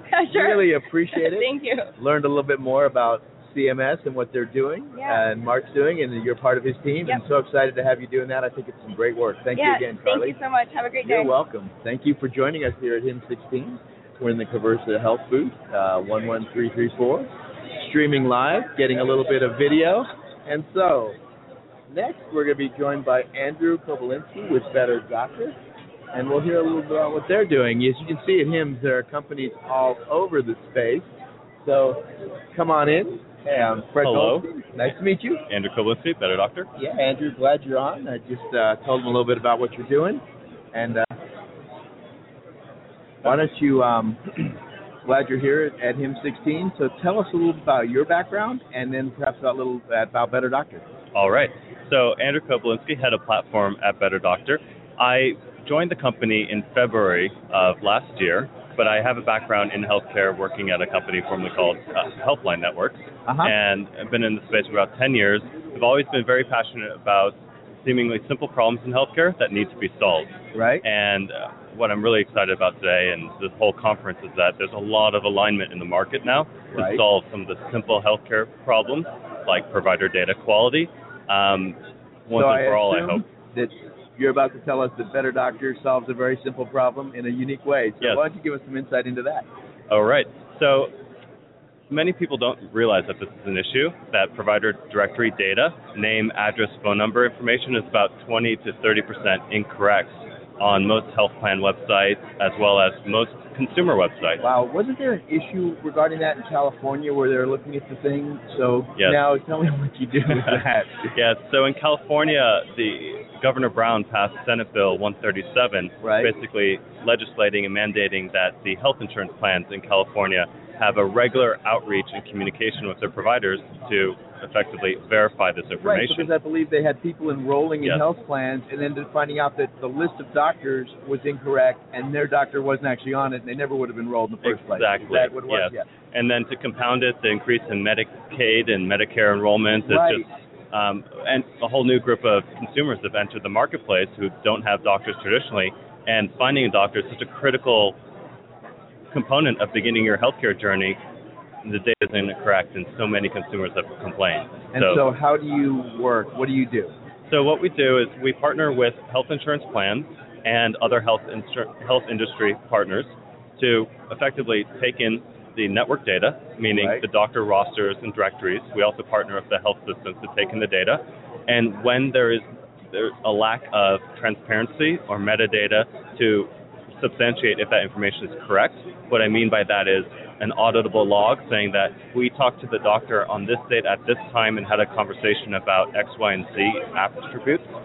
When there's a gap like that, the Better Doctor team proactively does outbound communication to the doctor to ask them, is the And information validate correct? or correct the information. Exactly. And are you doing that through staff that you have, or is Yes. it also through technology, or? So we do it through phone calls, Right. email outreach, faxes, profile claiming, and we have several partners in the industry, and we're looking for more, where if you have a workflow that involves a physician, and that workflow inherently creates validated information, we have a process in the API for everyone to submit that to us so that we can redistribute it to everyone. And are you validating this in all 50 states? Today, we're focused on California and Indiana, Okay. with just based on the legislative environment. Right. Yeah. It's much clearer there that Yes. these plans have to get it right, or they're in trouble. And we've been doing test work in other markets to prepare and understand provider responsiveness to different communication methods in other states. Can you give me a sense how many providers there are in California? There are roughly 85,000 providers in California that need to be verified on a quarterly, if not monthly basis in the near future. Wow. And so the plans are contracting with you to do that process for them, and then you're able to, obviously, you then become the gold standard for, here's a validated network. If you've got if any other plan needs that, they can then come to you and get that correct. Precisely. And we're a very open company. We have an open API, and our work, we're trying to transparently get it out to everyone who needs that information. As a startup, we grew up looking at data and doctor data as we assumed it to be good in the marketplace. So we built BetterDoctor.com as an expression of that. Do you validate on a credentialing basis as well, or is this just more of the demographic type data to find the doctor, address, specialty, that? Today, our perspective has been to the consumer. So Right. it's the demographic contact information that gatekeep you and I from actually calling a doctor and getting an appointment. The other information about a doctor is very interesting, but today we just want to get the name, Right. address, and Makes phone sense. number correct. So when you say, oh, I want to talk to Dr. Raul Fernandez, my urologist that I've seen in past years, the receptionist on the other line says, yes, I can book you an appointment, not, oh, sorry, Dr. Hernandez is not here anymore at this practice. Right. We need to solve that Major first, problem. and then we can go into much more interesting topics. And how large is your company now? We're about 45 people, Wow. based in San Francisco. Venture-backed. The last round of funding was in 2014, led by NEA. So we're watching this thing grow and grow and grow. If you've just got 2 states going now, imagine what it's like at 50, right? Yes, it's really exciting. 2016, I think, is the year to actually solve this problem. A lot of the legislation and rules that apply nationally begin to impact physicians and health plans later this year and early into 2017. There's also an interesting topic which I invite everyone to participate in around standards. So the federal government and state legislator really wants to see more standards around provider data, more standards around sharing of provider information so that we can all work with it more consistently. A great example of this is there's no master list of IPA group names. There's no master list of IPA group synonyms for how they call themselves. So when we all have ambitions of publishing consolidated master directories of health plan information. The first step in doing that is normalizing some of our I can't imagine naming how many conventions. names must be similar. And just to give you a sense of this, so this morning I got a call. My consulting firm is called Accountable Health, and I got a call from somebody saying, we've called you because we need to send somebody over to fix your copier. And I said, no, that's not me. And they said, this is Accountable Health. And I said, yes, it is. Well, it must be another one, you know. Yep. So I can imagine what you're going to have to try to do with some of that. And where do you see this? You've talked a little about the future of this in some of these other states and legislation. So do you think the other states will introduce legislation like California did? Absolutely. Uh-huh. There's today some legislation already passed in other states that will become effective. The federal standards are being applied and become effective in different markets. For example, qualified health plans and those issuers. And then there are quite a few organizations today pushing template legislation loosely modeled off of California's laws, and that's being submitted to various state regulators from different levels of insurance commissioners to more traditional lobbying efforts. Fantastic. If people want to get a hold of you or Better Doctor, where do they do that? Go to our data website, data.betterdoctor.com, or just email andrew@betterdoctor.com, and looking forward to working with everyone on this and getting it solved. That's fantastic. After reading the stuff in California, realizing why that really is a problem, it's great to see somebody that has a solution to that. So thanks so much for coming by today and coming on the show. We really appreciate it, Andrew. I really appreciate it. And keep up the great work. Better Doctor, solving one of the problems out there of ensuring that your provider network list is actually correct. We've had major problems with that, and it's nice to see a company solving, as Andrew said, a simple problem. We'll give Andrew back his badge here, and now got Jeff Bennett joining us here in the booth here at HIM 16. So Hi, Jeff, welcome. How you doing? Brett Thank Goldstein. Nice to have you on the show here at Health Innovation Media. Appreciate it. How's your day going? Fabulous, thanks. Good. So give me a little bit of your background and talk a little about your company, Higi, right? Higi, yeah. Background, we created Higi actually out of a private equity firm in Chicago. It's called Merrick Ventures, and we had a couple different initiatives we're trying to solve. One was around image portability. We had a company called Merge Healthcare that IBM recently bought. Right. And another business that came out of that was Higi. So what we were trying to solve is really connecting the consumer with their healthcare neighborhood. So how do you work with community partners that have infrastructure, influence, and trust to engage populations to empower them really to start taking control of their own healthcare? And by doing that, you get that, but then they can share that data with all the traditional players, the care coaching platforms, the providers, the payers that really want access to that data. So when you say community service, who are these groups? It started with grocery stores and pharmacies. So we're in 41 retail partners, so people like Kroger and Albertsons and ShopRite. And when they're in Higi, what does that mean? There's a Higi station. So we took the old blood pressure station out. We put a new station in, which is a connected station that does a checkpoint of 5 tests today. And there'll be more tests that we'll add over time. So it's a self-screening facility. So these are like a self-screening kiosk in a store or in a pharmacy out in the community to bring data into providers or payers or others who might be interested in that. Correct. So the consumer's empowered because they own that data, and then they can share that with their doctor or their pharmacist or And do they then sign on at Higi? Yes, they sign on and create an account at Higi. Yep, it's free. And then when they go into these sites, they can go ahead and get themselves all screened through this, and then it feeds up, and they can determine who they share that with. Yeah, it's all stored in the cloud, and they can share that with anybody they want. And what is obviously that's a neat benefit. What are some of the things that the consumer gets out of that relationship? Yeah, so I think from a consumer perspective, they have a free method to do screenings, right? Successful, and so affordable. You said there were 5 screens or something like that? 5 screenings. And so what are those? Weight, blood pressure, pulse, BMI, and body composition. So lean mass, hydration, and body fat today. Is it one of those you grab your hands on or something like that and measures your body fat composition? It's all an FDA Class 2 device, so it's all certified through the FDA. Right, and so they go into that, do that feeds up, and then they can obviously track their results over time. Yeah, through a mobile app or online, they can view it on an app that we have. And within that, they can share that data with anybody they want through this process, where someone can invite them, their doctor, and they can share that data. And so on the back side, is there like an open API that people can connect to, and then you can say, I want to share this with this health plan or with this doctor, Correct. And off it goes? Yep. And we're partnered, developer.higi.com. Anybody can interface into that. They call us up, and they get access to, where a consumer opts in to share that data with that partner, doctor or payer. And we're also partnered with other organizations like Validic. So if you're already a Validic customer, we're just a shared device on the network. So you're feeding into Validic, and then they're pulling through their big pipe to go over to the hospital, right? So if one of Validic's customers wants to use our system, they just sign an agreement with us, and we're ready to go. And in that booth, or whatever, is it kind of like a booth? I don't know. It's actually just a 3x3 little station, like you sit down and do your blood pressure. And so it does take up a lot of retail space, which obviously is really important. Yeah, it's dollars per square foot or whatever. I don't know how they do it, but I know the retail space is real important. Yeah, and we're in 10,400 retail. That's what I was about to ask you. How many? 9,700 retail locations and 10,400 locations across the country, which includes some clinics and hospitals and malls and corporate wellness locations. So we don't sell the corporation. So if somebody's traveling, they could go from Hickey Station to Hickey Station and keep up with their health. We're within 5 miles of 75% of the population. Say that again? We're within 5 miles of 75% of the population. Oh, that's fantastic. Yeah. So and there's no cost to the consumer for this? Free to the consumer. So what's your revenue model? Sure. Yeah.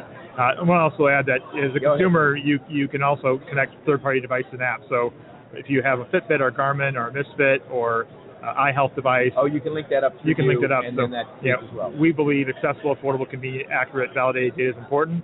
For some people, that means they have Wi-Fi at home and they know how to make the connected device working. So one other question I was going to ask about this too.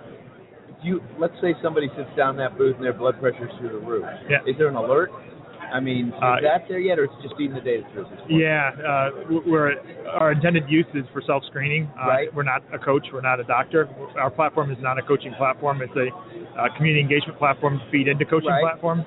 We do, with FDA, has allowed us to provide, if it's a very severe incident, that they should call 911. So, okay, that's what I mean. Yeah. So, if you show up and that's your if it says you're 180 over whatever, call 911. Right. Yeah. So it's not just. But if you have high blood pressure, I'm not giving you advice what to do. Right. That's not for you. You'd have to go through some different stuff. That's the job of the pharmacist or the doctor. So that data is going to go into their system, and they're going to see that alert and call you up and say, hey, why don't you come in? So we're really trying to move from lagging to leading indicators, where today claims data or that EHR data that's in the system is lagging because you're not going to the doctor more than once a year or twice a year or three times a year. Your health is outside the four walls of the care system. You've got to have all these interface points. Yeah. So that's great. 3 ways we make money. People that want to leverage our network can run marketing programs for awareness, acquisition, and engagement. So both in and out of the store, they can run programs on our network. So we have marketing programs for that. If you have needs for remote monitoring data or for population health data, consumers have to actually share that data, but we can be a data pipe. So if you already have your own marketing programs, you already have your own engagement tools, just use our data. You're running a DM program in this community. You can contract with Higgy, and then the consumer can go in. Happens to be your DM patient with diabetes, in they go, the measurements come up, and you're goes right back to. So once the consumer agrees to share that data, every time they check in, it just goes right back to you as far as that goes. So that's just data. So if someone needs the data, so I'll provide access that way. The third thing is someone needs an entire platform. So they want the data and tools and reach that we offer. So that's where you can build communities within our capability. You can build challenges. You can drive engagement. So it's a full platform that you can license. And you talked about communities. So actually, one of the things interesting, communities like a Lake Nona where they're focusing on health. I don't know if you know about them in Orlando. Yeah. There's another one actually being built in Jacksonville. So let's have a contact after this. Yeah. We'll have to talk to you about some stuff. Yeah, they can build a community on our thing. You could drop this thing in. Yeah, right. Really unique. That's neat. And it's going beyond retail stores. So we're in churches today. We're in community centers. We're in SQHCs. We could be on a corner in a little kiosk. In the library. Yep. Yeah, the library. That's great. Yeah. And how many individuals do you have who have signed up on your platform? Sure. So to date, we've had over 30 million unique people. We're founded in 2012. We're just starting the company. So we had to roll out to 10,000 stations, which took time. But we have over 30 million unique users and approaching 4 million registered users that have signed up just to track their vitals. And we have some early results from that. We published a study at AHA Hypertension Conference last year where 83% of the people that use the system that were hypertensive and use it 3 times a month are no longer hypertensive, right? So they're using this to monitor and track and get that feedback to do that. And all this is with no incentive. So to date, we're not doing this where someone's paying them or providing that incentive. Yeah. But we did that for the first time we did something with Rite Aid. So we did a challenge this last in February around heart health. And over 30,000 people with really no marketing signed up for a challenge to engage around doing their screenings and being active. Excellent. So it just shows that it works without really much marketing cost behind it. So. And how large company? You talked about how many people? Maybe 80 people. 80 people. And based out of? We have a headquarters in Chicago, offices in Pasadena as well. That's great. That's great. And VC funded? High net worth. Yeah. So our chairman is still private.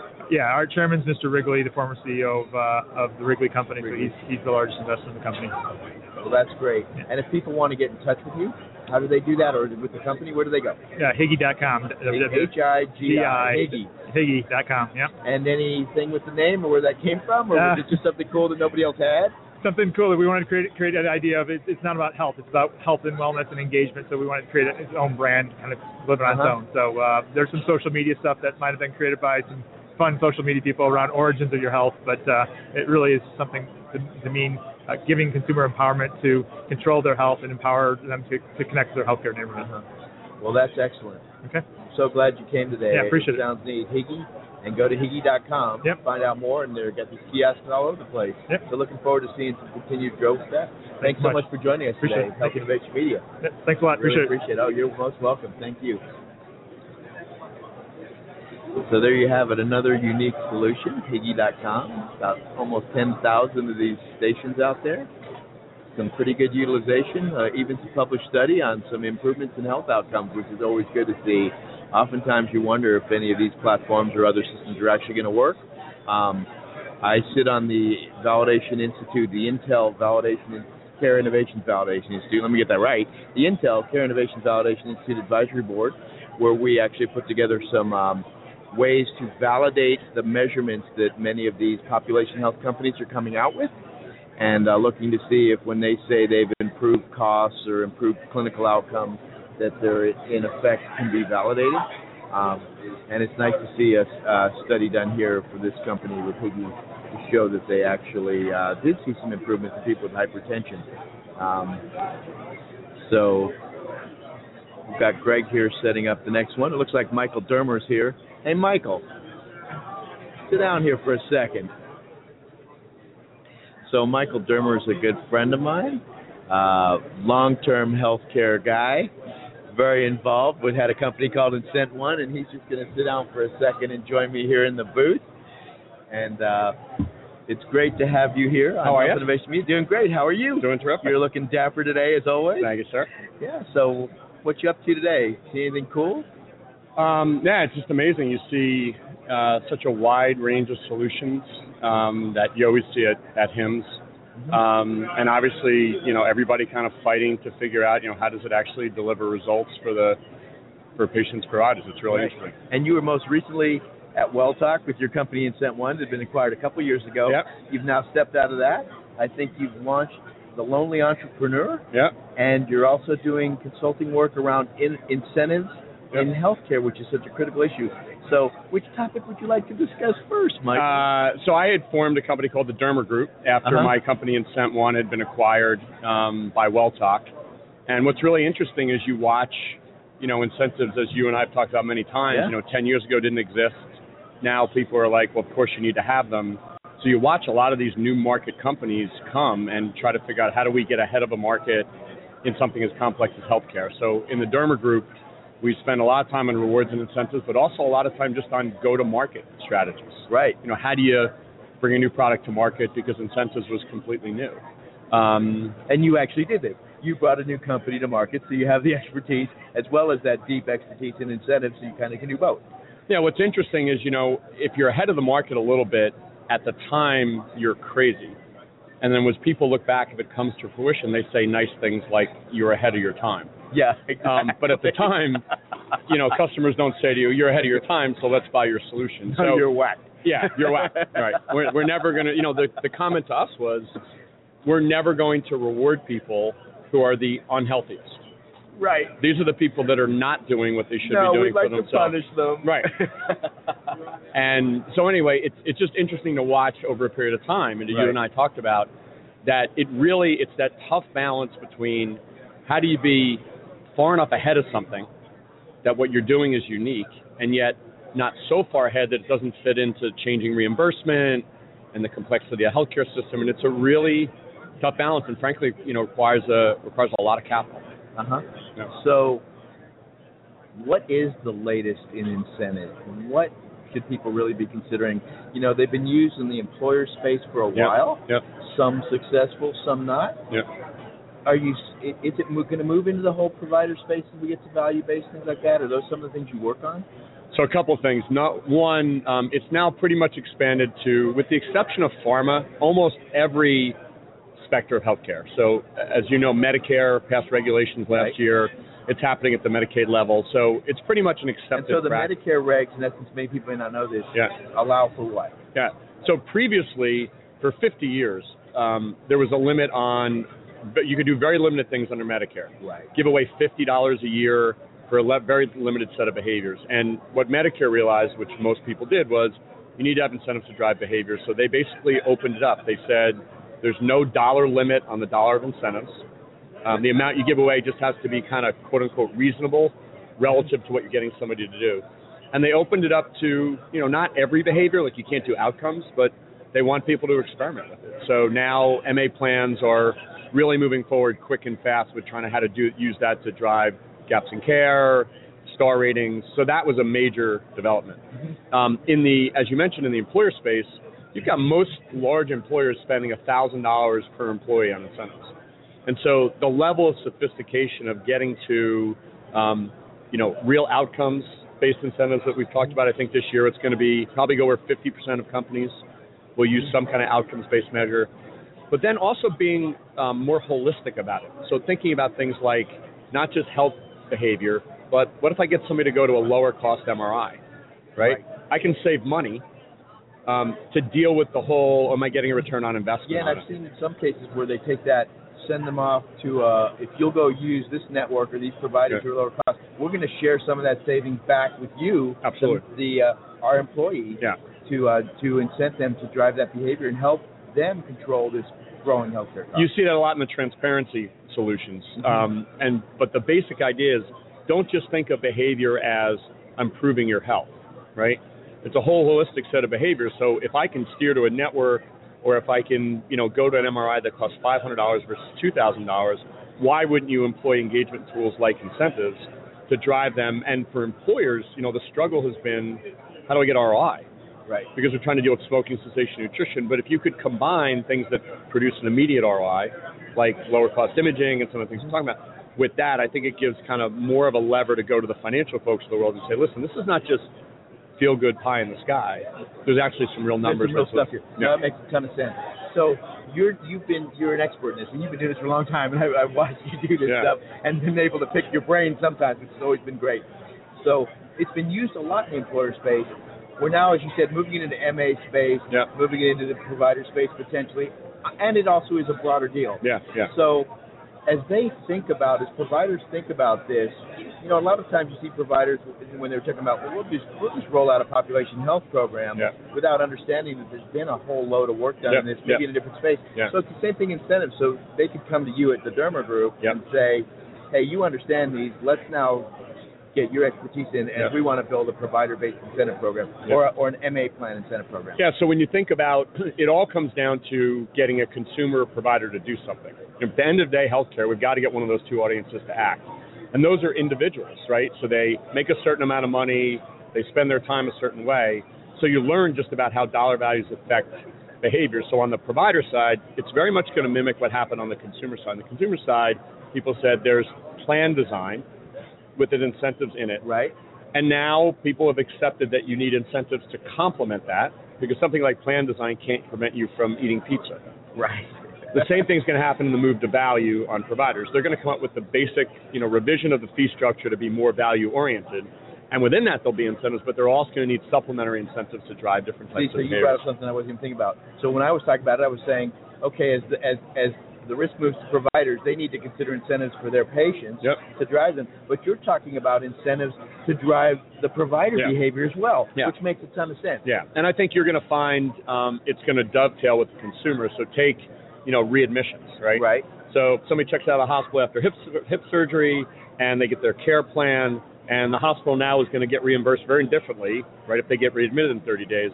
At some point, that patient is just going to be enrolled in an incentive program. It says go to your follow-up visits, do your physical therapy, take your meds, do that stuff, because they can do math, right? It's how many people reach out. So I think it all comes down to what we said before, and you and I have talked about many times. It's just behavior.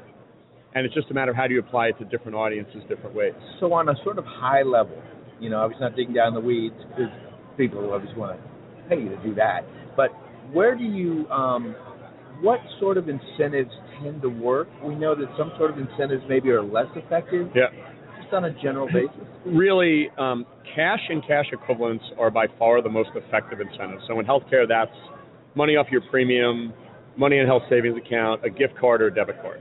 Okay, and that mimics what happens with consumers outside of healthcare, right? So when you look at loyalty programs, for example, millions and millions of choices that consumers make of saying, I want to pick a certain incentive. I can pick cash, I can pick debit cards, I can pick a TV. 98% of people pick either cash or debit cards and gift cards. Okay? People get the economic value of it, so it's those cash and cash equivalents that work the best. And there are some things around behavioral economics in terms of how you present it to it that also have a profound impact. Right, so there's a lot about, risk of loss, upside versus downside, positive versus negative. It all kind of works together, but even how you layer incentives next to each other, right? So if I give $50 for getting a biometric screening, I really can't give the same $50 for improving your BMI by 10%.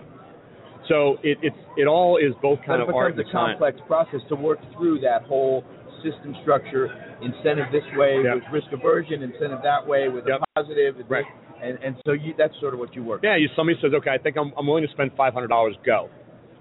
Give me the optimized way of doing that. If you remember a couple years back, people were saying, well, everybody's going to do sticks. Yeah. And I'm a big believer that every program should have sticks in it, and it should be, partnered with carrots. These days, probably 5 or 6% of companies are using sticks.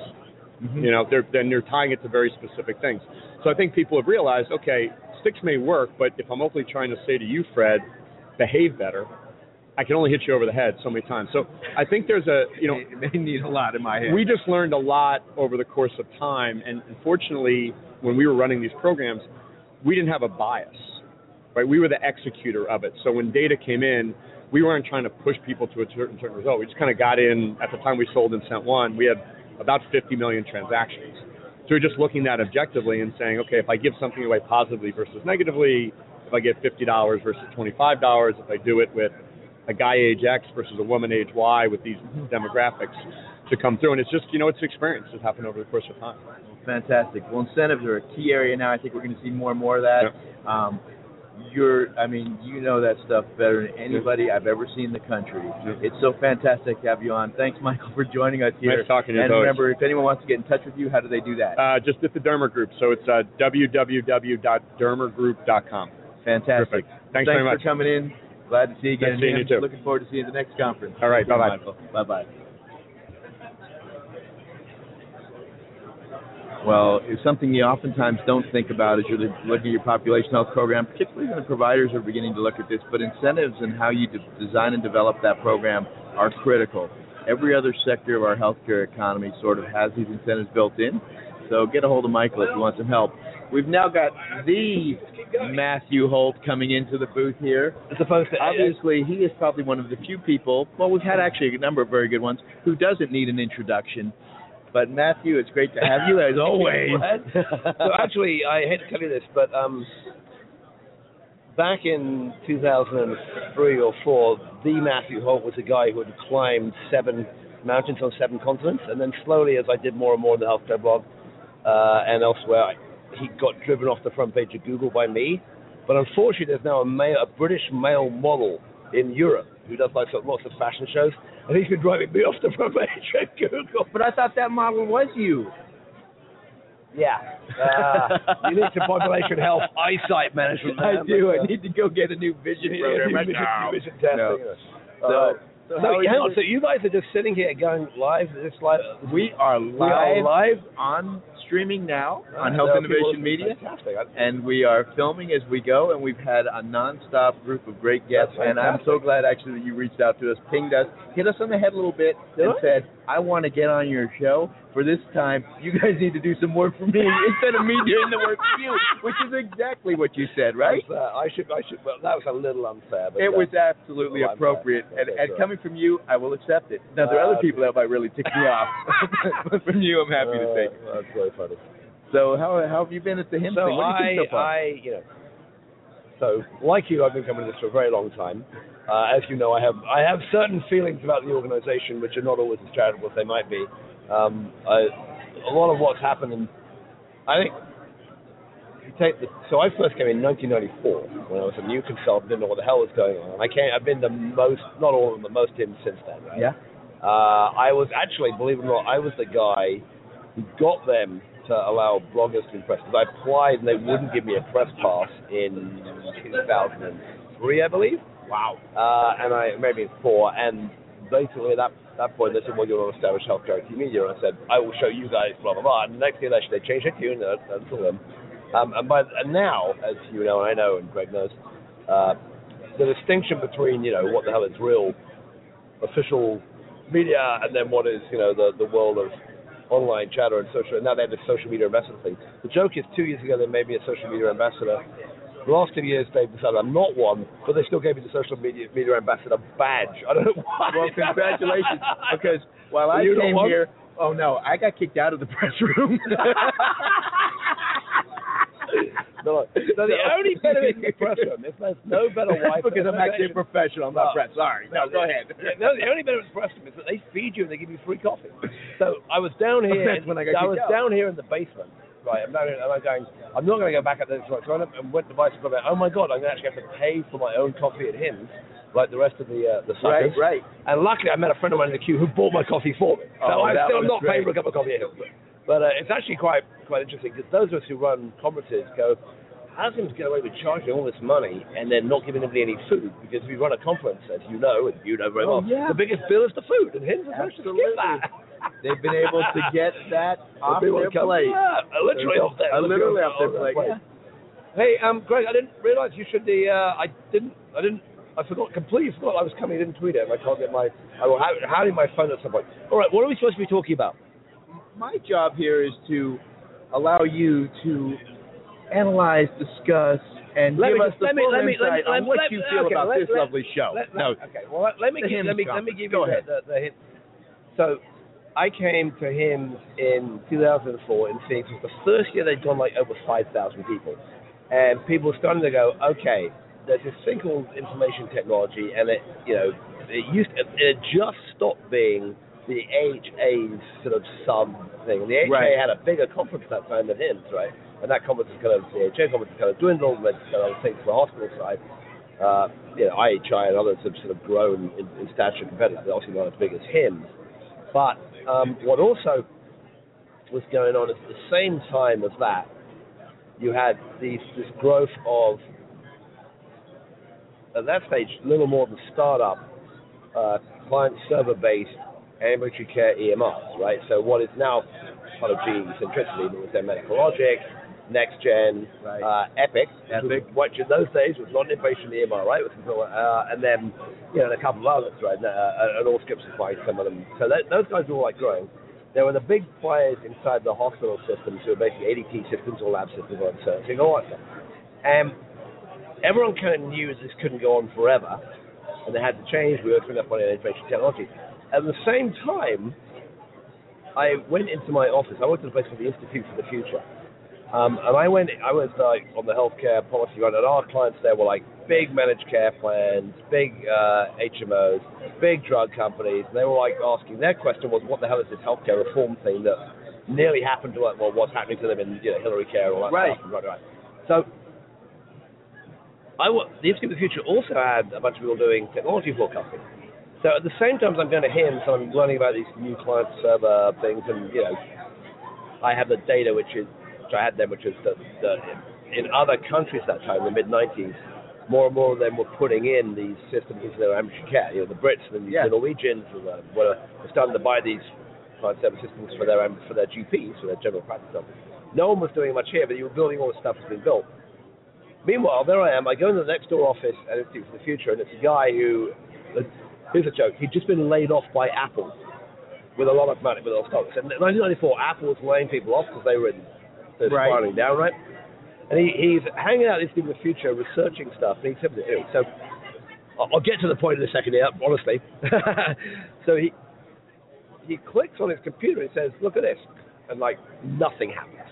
And I stand and he says, wait. And eventually out of the speaker it goes, chop, chop, chop, chop. I said, what's that? He said, I just downloaded the mating call of an Australian songbird from the University of Adelaide. I said, well, okay. He said, I've used this thing called the Mosaic browser on this thing called the World Wide Web. Right, and this is like January 1994. The Mosaic browser's been out for about 10 minutes at this point. And I'm going, well, clearly that's fun for that kind of stuff, but what the hell would you use it for?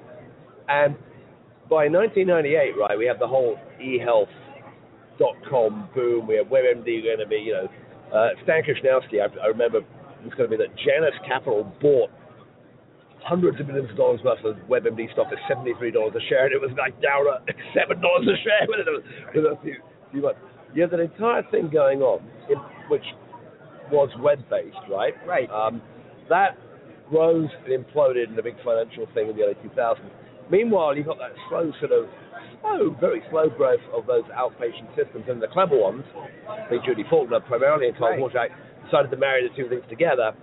They got Kaiser to pay in to buy them, 2003, and that really started. You just started to see the pickup of EMR use then, and then of course the government poured in a whole shitload of money in. Right. Here we go. We're going to drop a ton in there, and you're going to build to these standards, and those standards are what we need.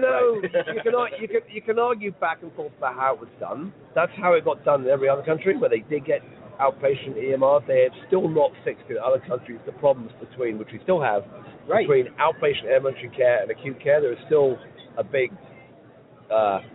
cultural, social, workflow, and technical divide between those two things here and in other countries. It's kind of, with some of the systems that are doing both here, it's going on. But meanwhile, in the background, all the stuff that you and I have been looking at all these years, right? All these patient-facing tools that are like online, that look like things that people see in their real life. So that look like Facebook or look like Google Apps, or started to be hosted in the cloud by people like Amazon, who I saw around the corner, right? Amazon Web Services here. The way people live their lives is different. So that's all starting to come in, and know what Health 2.0 has been doing is, on the healthcare blog or whatever, people like you, highlighting these. In fact, Wes Schell, when he took over Healthline, which was the rebranded YourDoctor.com, and then they have another name in the middle, right? You got some funding, and it started again in 2005, 2006. You saw those companies that imploded in the dot-com boom start coming back, but they were coming from the outside, right? They were coming from patient-focused stuff. They were doing online communities. They were doing weird ways. Health Home's a search company looking at content of patients and what have you. If you Chris Tucker over there, was there in the early days as well. And all that stuff happening. And what now is the interesting piece, which is eventually going to be good for healthcare and may or may not be good for Health 2.0 as the company, is that you've got three things going on at once, and I think it's a really fascinating time. So my thing is, you've got all of the added things that really resolve off this thing, my upside down phone and this thing, right, the fancy watch and the sensors, right? You've got the tracking of things, people, conditions, and into that is going diagnosis and all the stuff that we really see, and we've shown on this Health 2.0 elsewhere. So you've got all that stuff going together. We're in the Conversa Health News, right? Because Phil's your host here. You've got the second thing, which is we have brilliant communication technologies. Okay, we're split over. You've got to check your text, your WhatsApp, your WeChat, your email. Your Facebook Messenger, your Skype, there's a million of them. But you can find literally, I was woken up this morning by a friend of mine in China, had a quick text chat with them and whatever. So you get all this stuff going on, you get that communication. And that is, I spent till next door with himself, Population Health Manager. We don't quite know what population health, you know what population health is. But you've got that whole piece of communication that's now, when the patient isn't there, which is 99.7% of the time, right? Yep.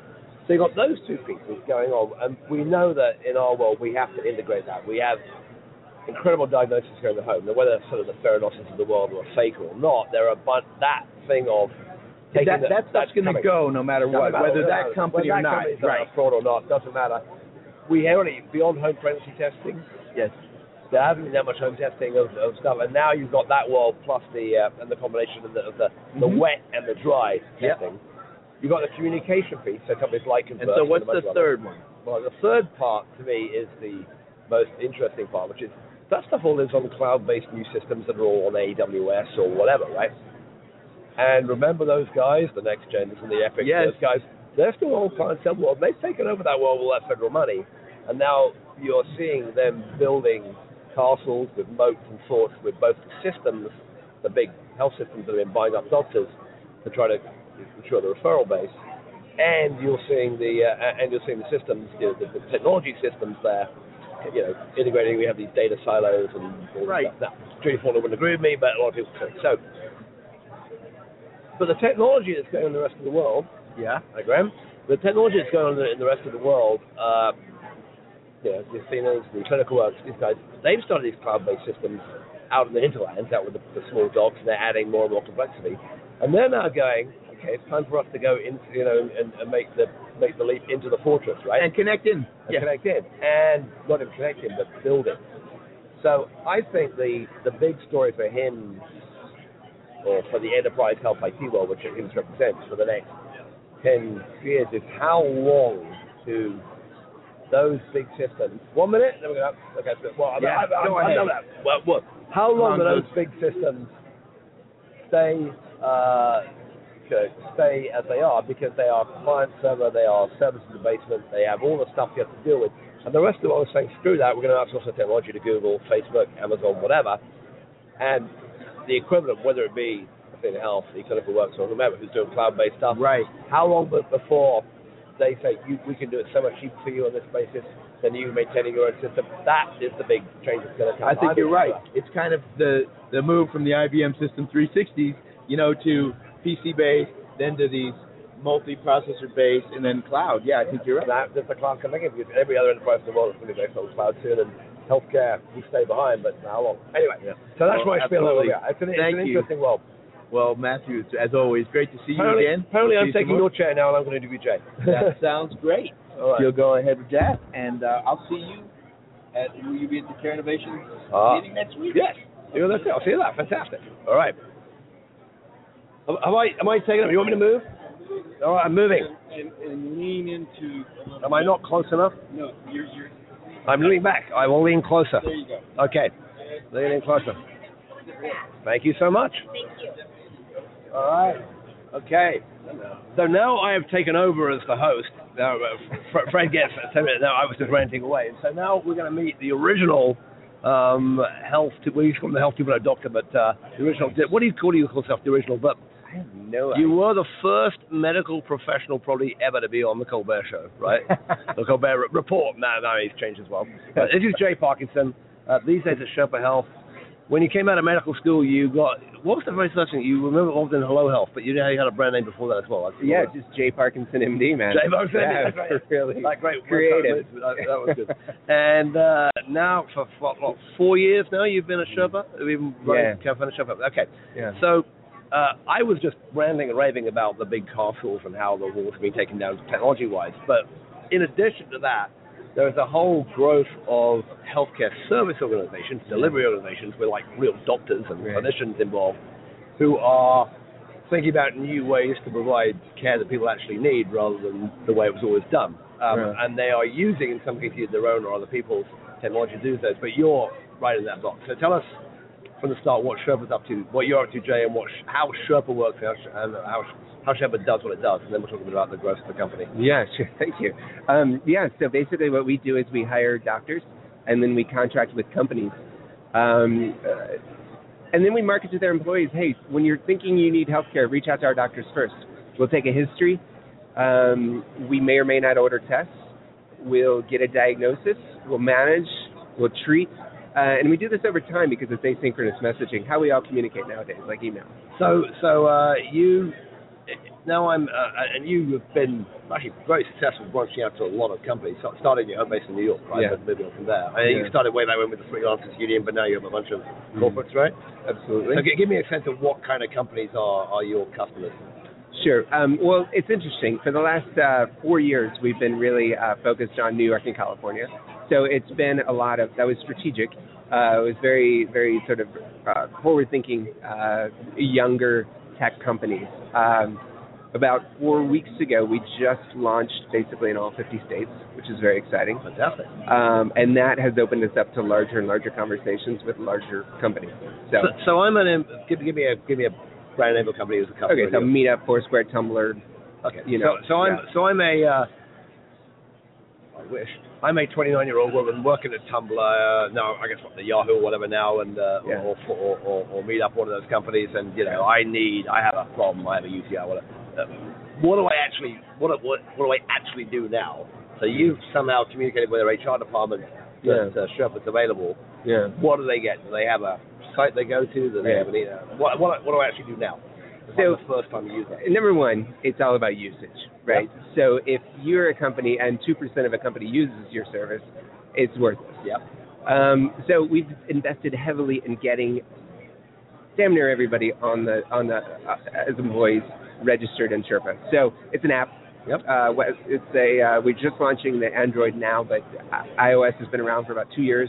Web, of course, has been around since day one. And you just go online. Real simple. Click, hey, I'm sick. Tell us your story.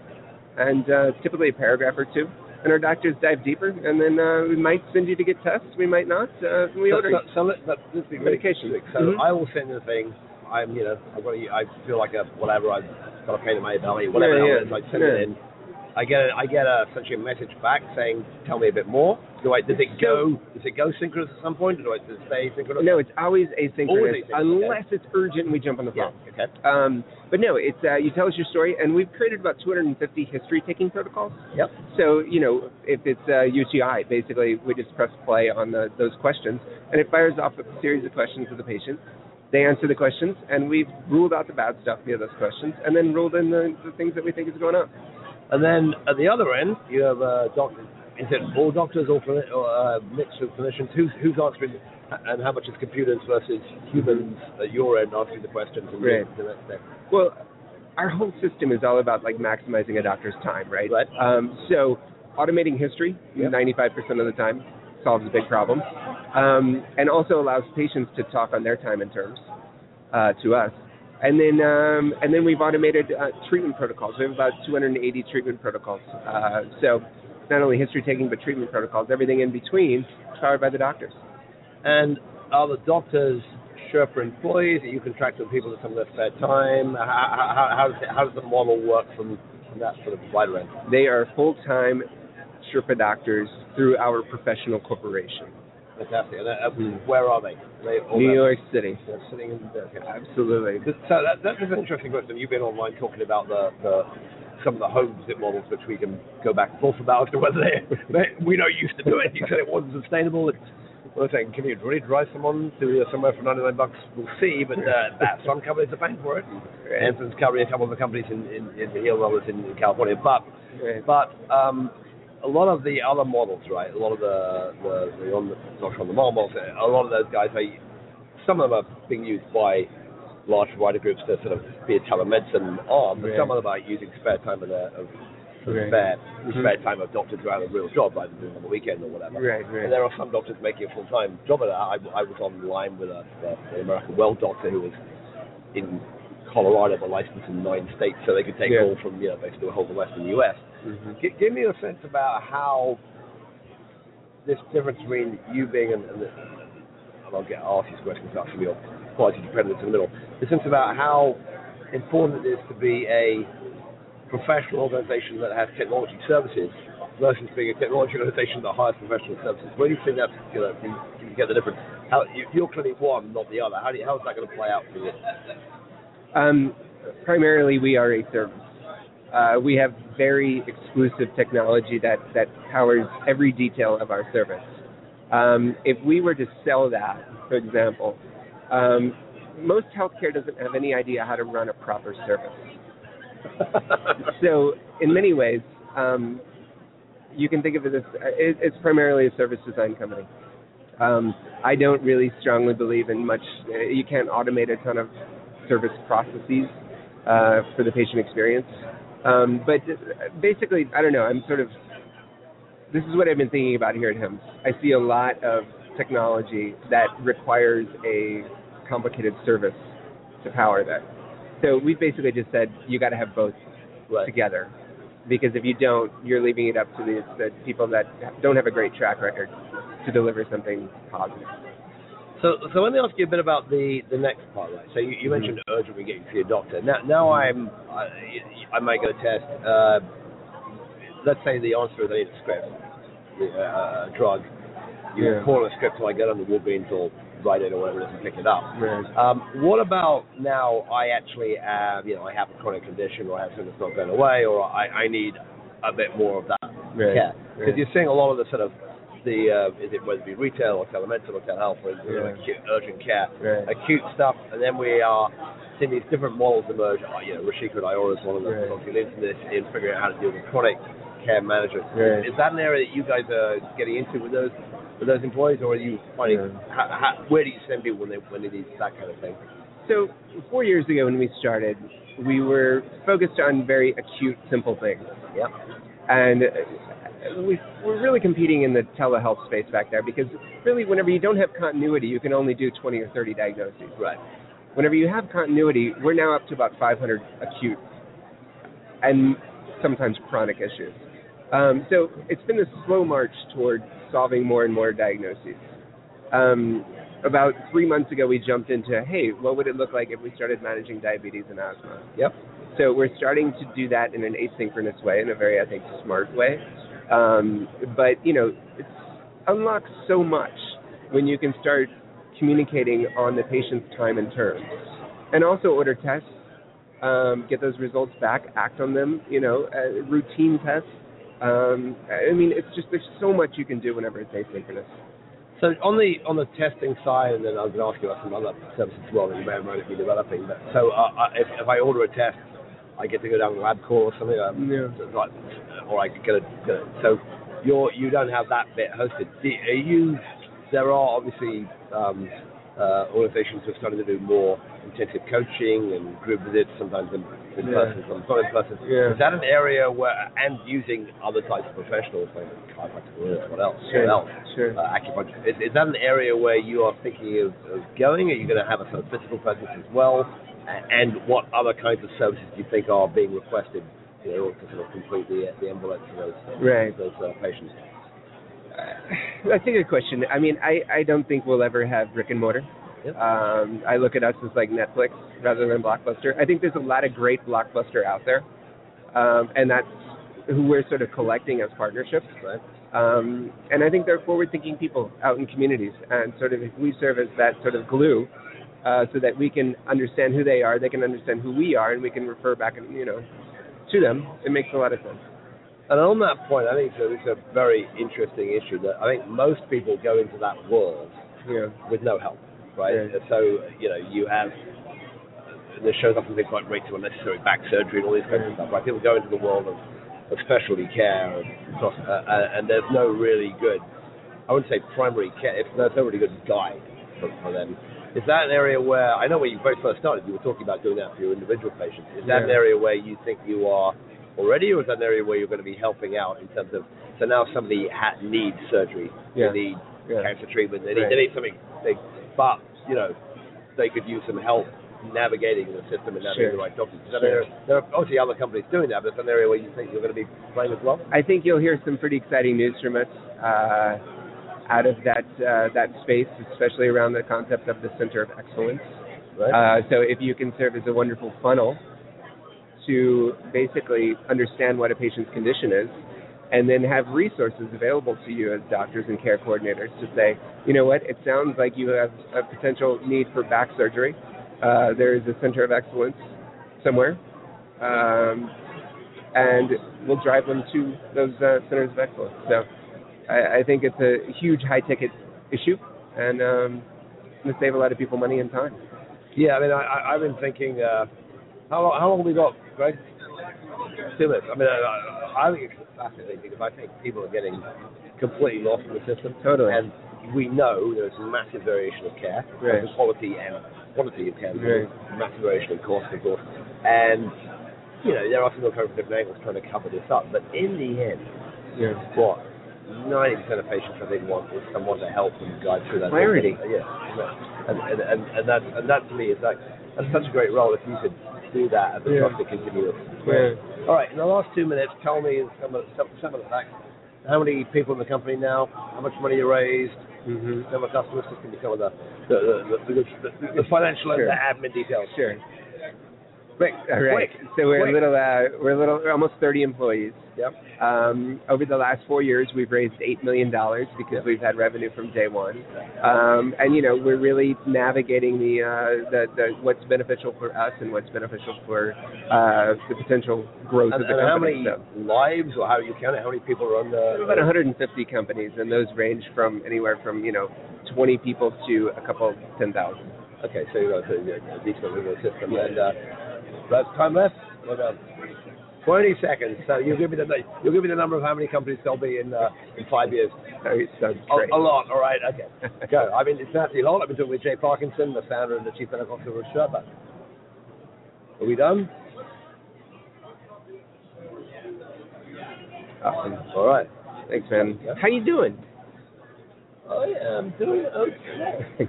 I'm actually, if I could ever escape the lunacy that is my current life with this bullshit technology, ridiculous conference innovation program, I mean, the problem is India keeps on inventing new shit, and someone has to stay around to run it. Yeah, totally.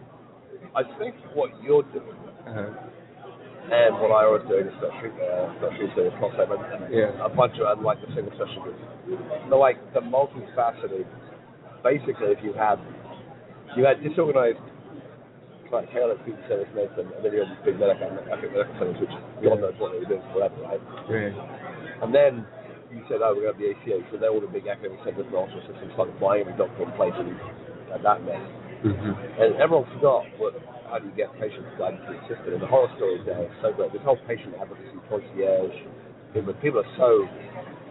understand now what the problem they've got. And I think, I don't know whether it's, molecular coaching to incentive, whether it's, someone like your system, which is an asynchronous but guiding. I don't want the answer.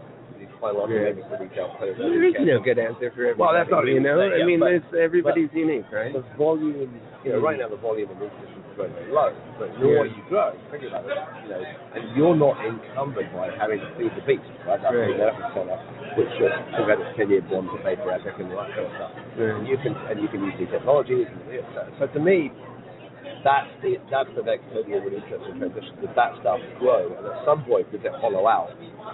So they go through the system, and you see some of them go under, go right into the government, so that's the interesting world.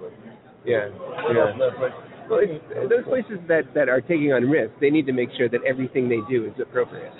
And that's what I want to be, is essentially the sort of funnel service layer.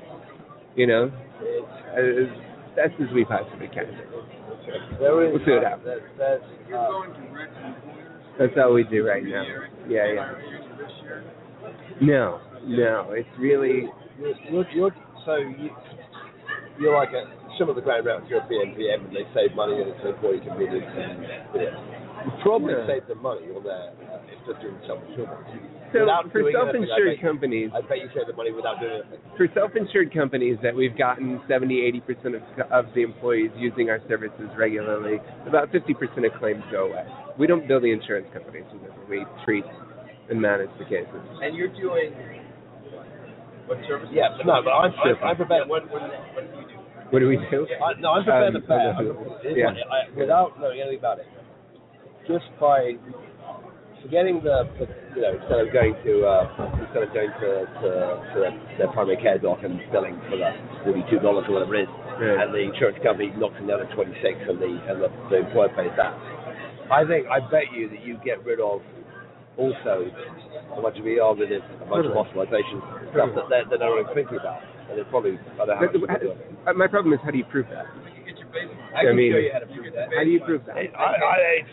Well, absolutely. If you're changing the utilization, I can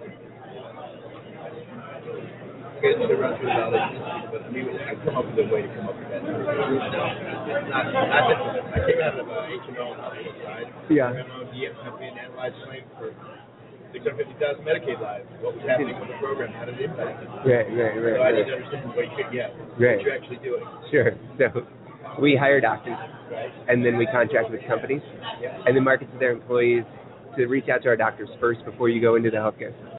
Okay. We take a history. If we're comfortable with the diagnosis, just via history, we'll diagnose, treat, and manage over time. If not, we'll send you to get tests. No, it's all virtual, and it's all asynchronous. It's not video. It's asynchronous. Yeah. So I need to talk to you too. You know Brian Klepper? I've heard of his name. Yeah. Brian's a good friend of mine. He started a company called Tropic.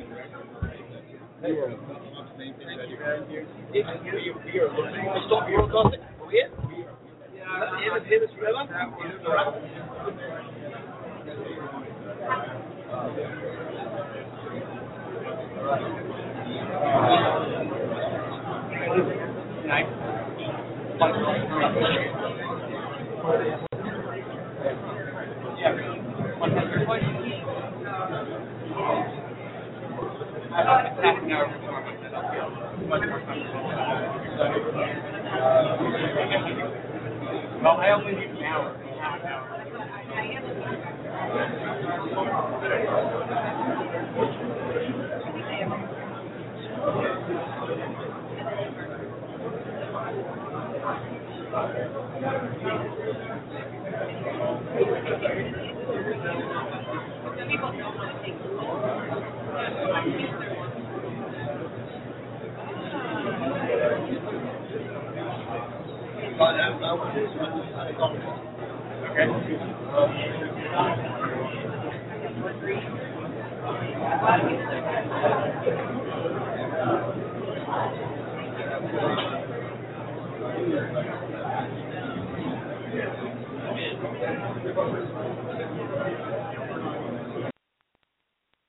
Hello, it is Ryan, and I was on a flight the other day playing one of my favorite social spin slot games on ChumbaCasino.com. I looked over at the person sitting next to me, and you know what they were doing?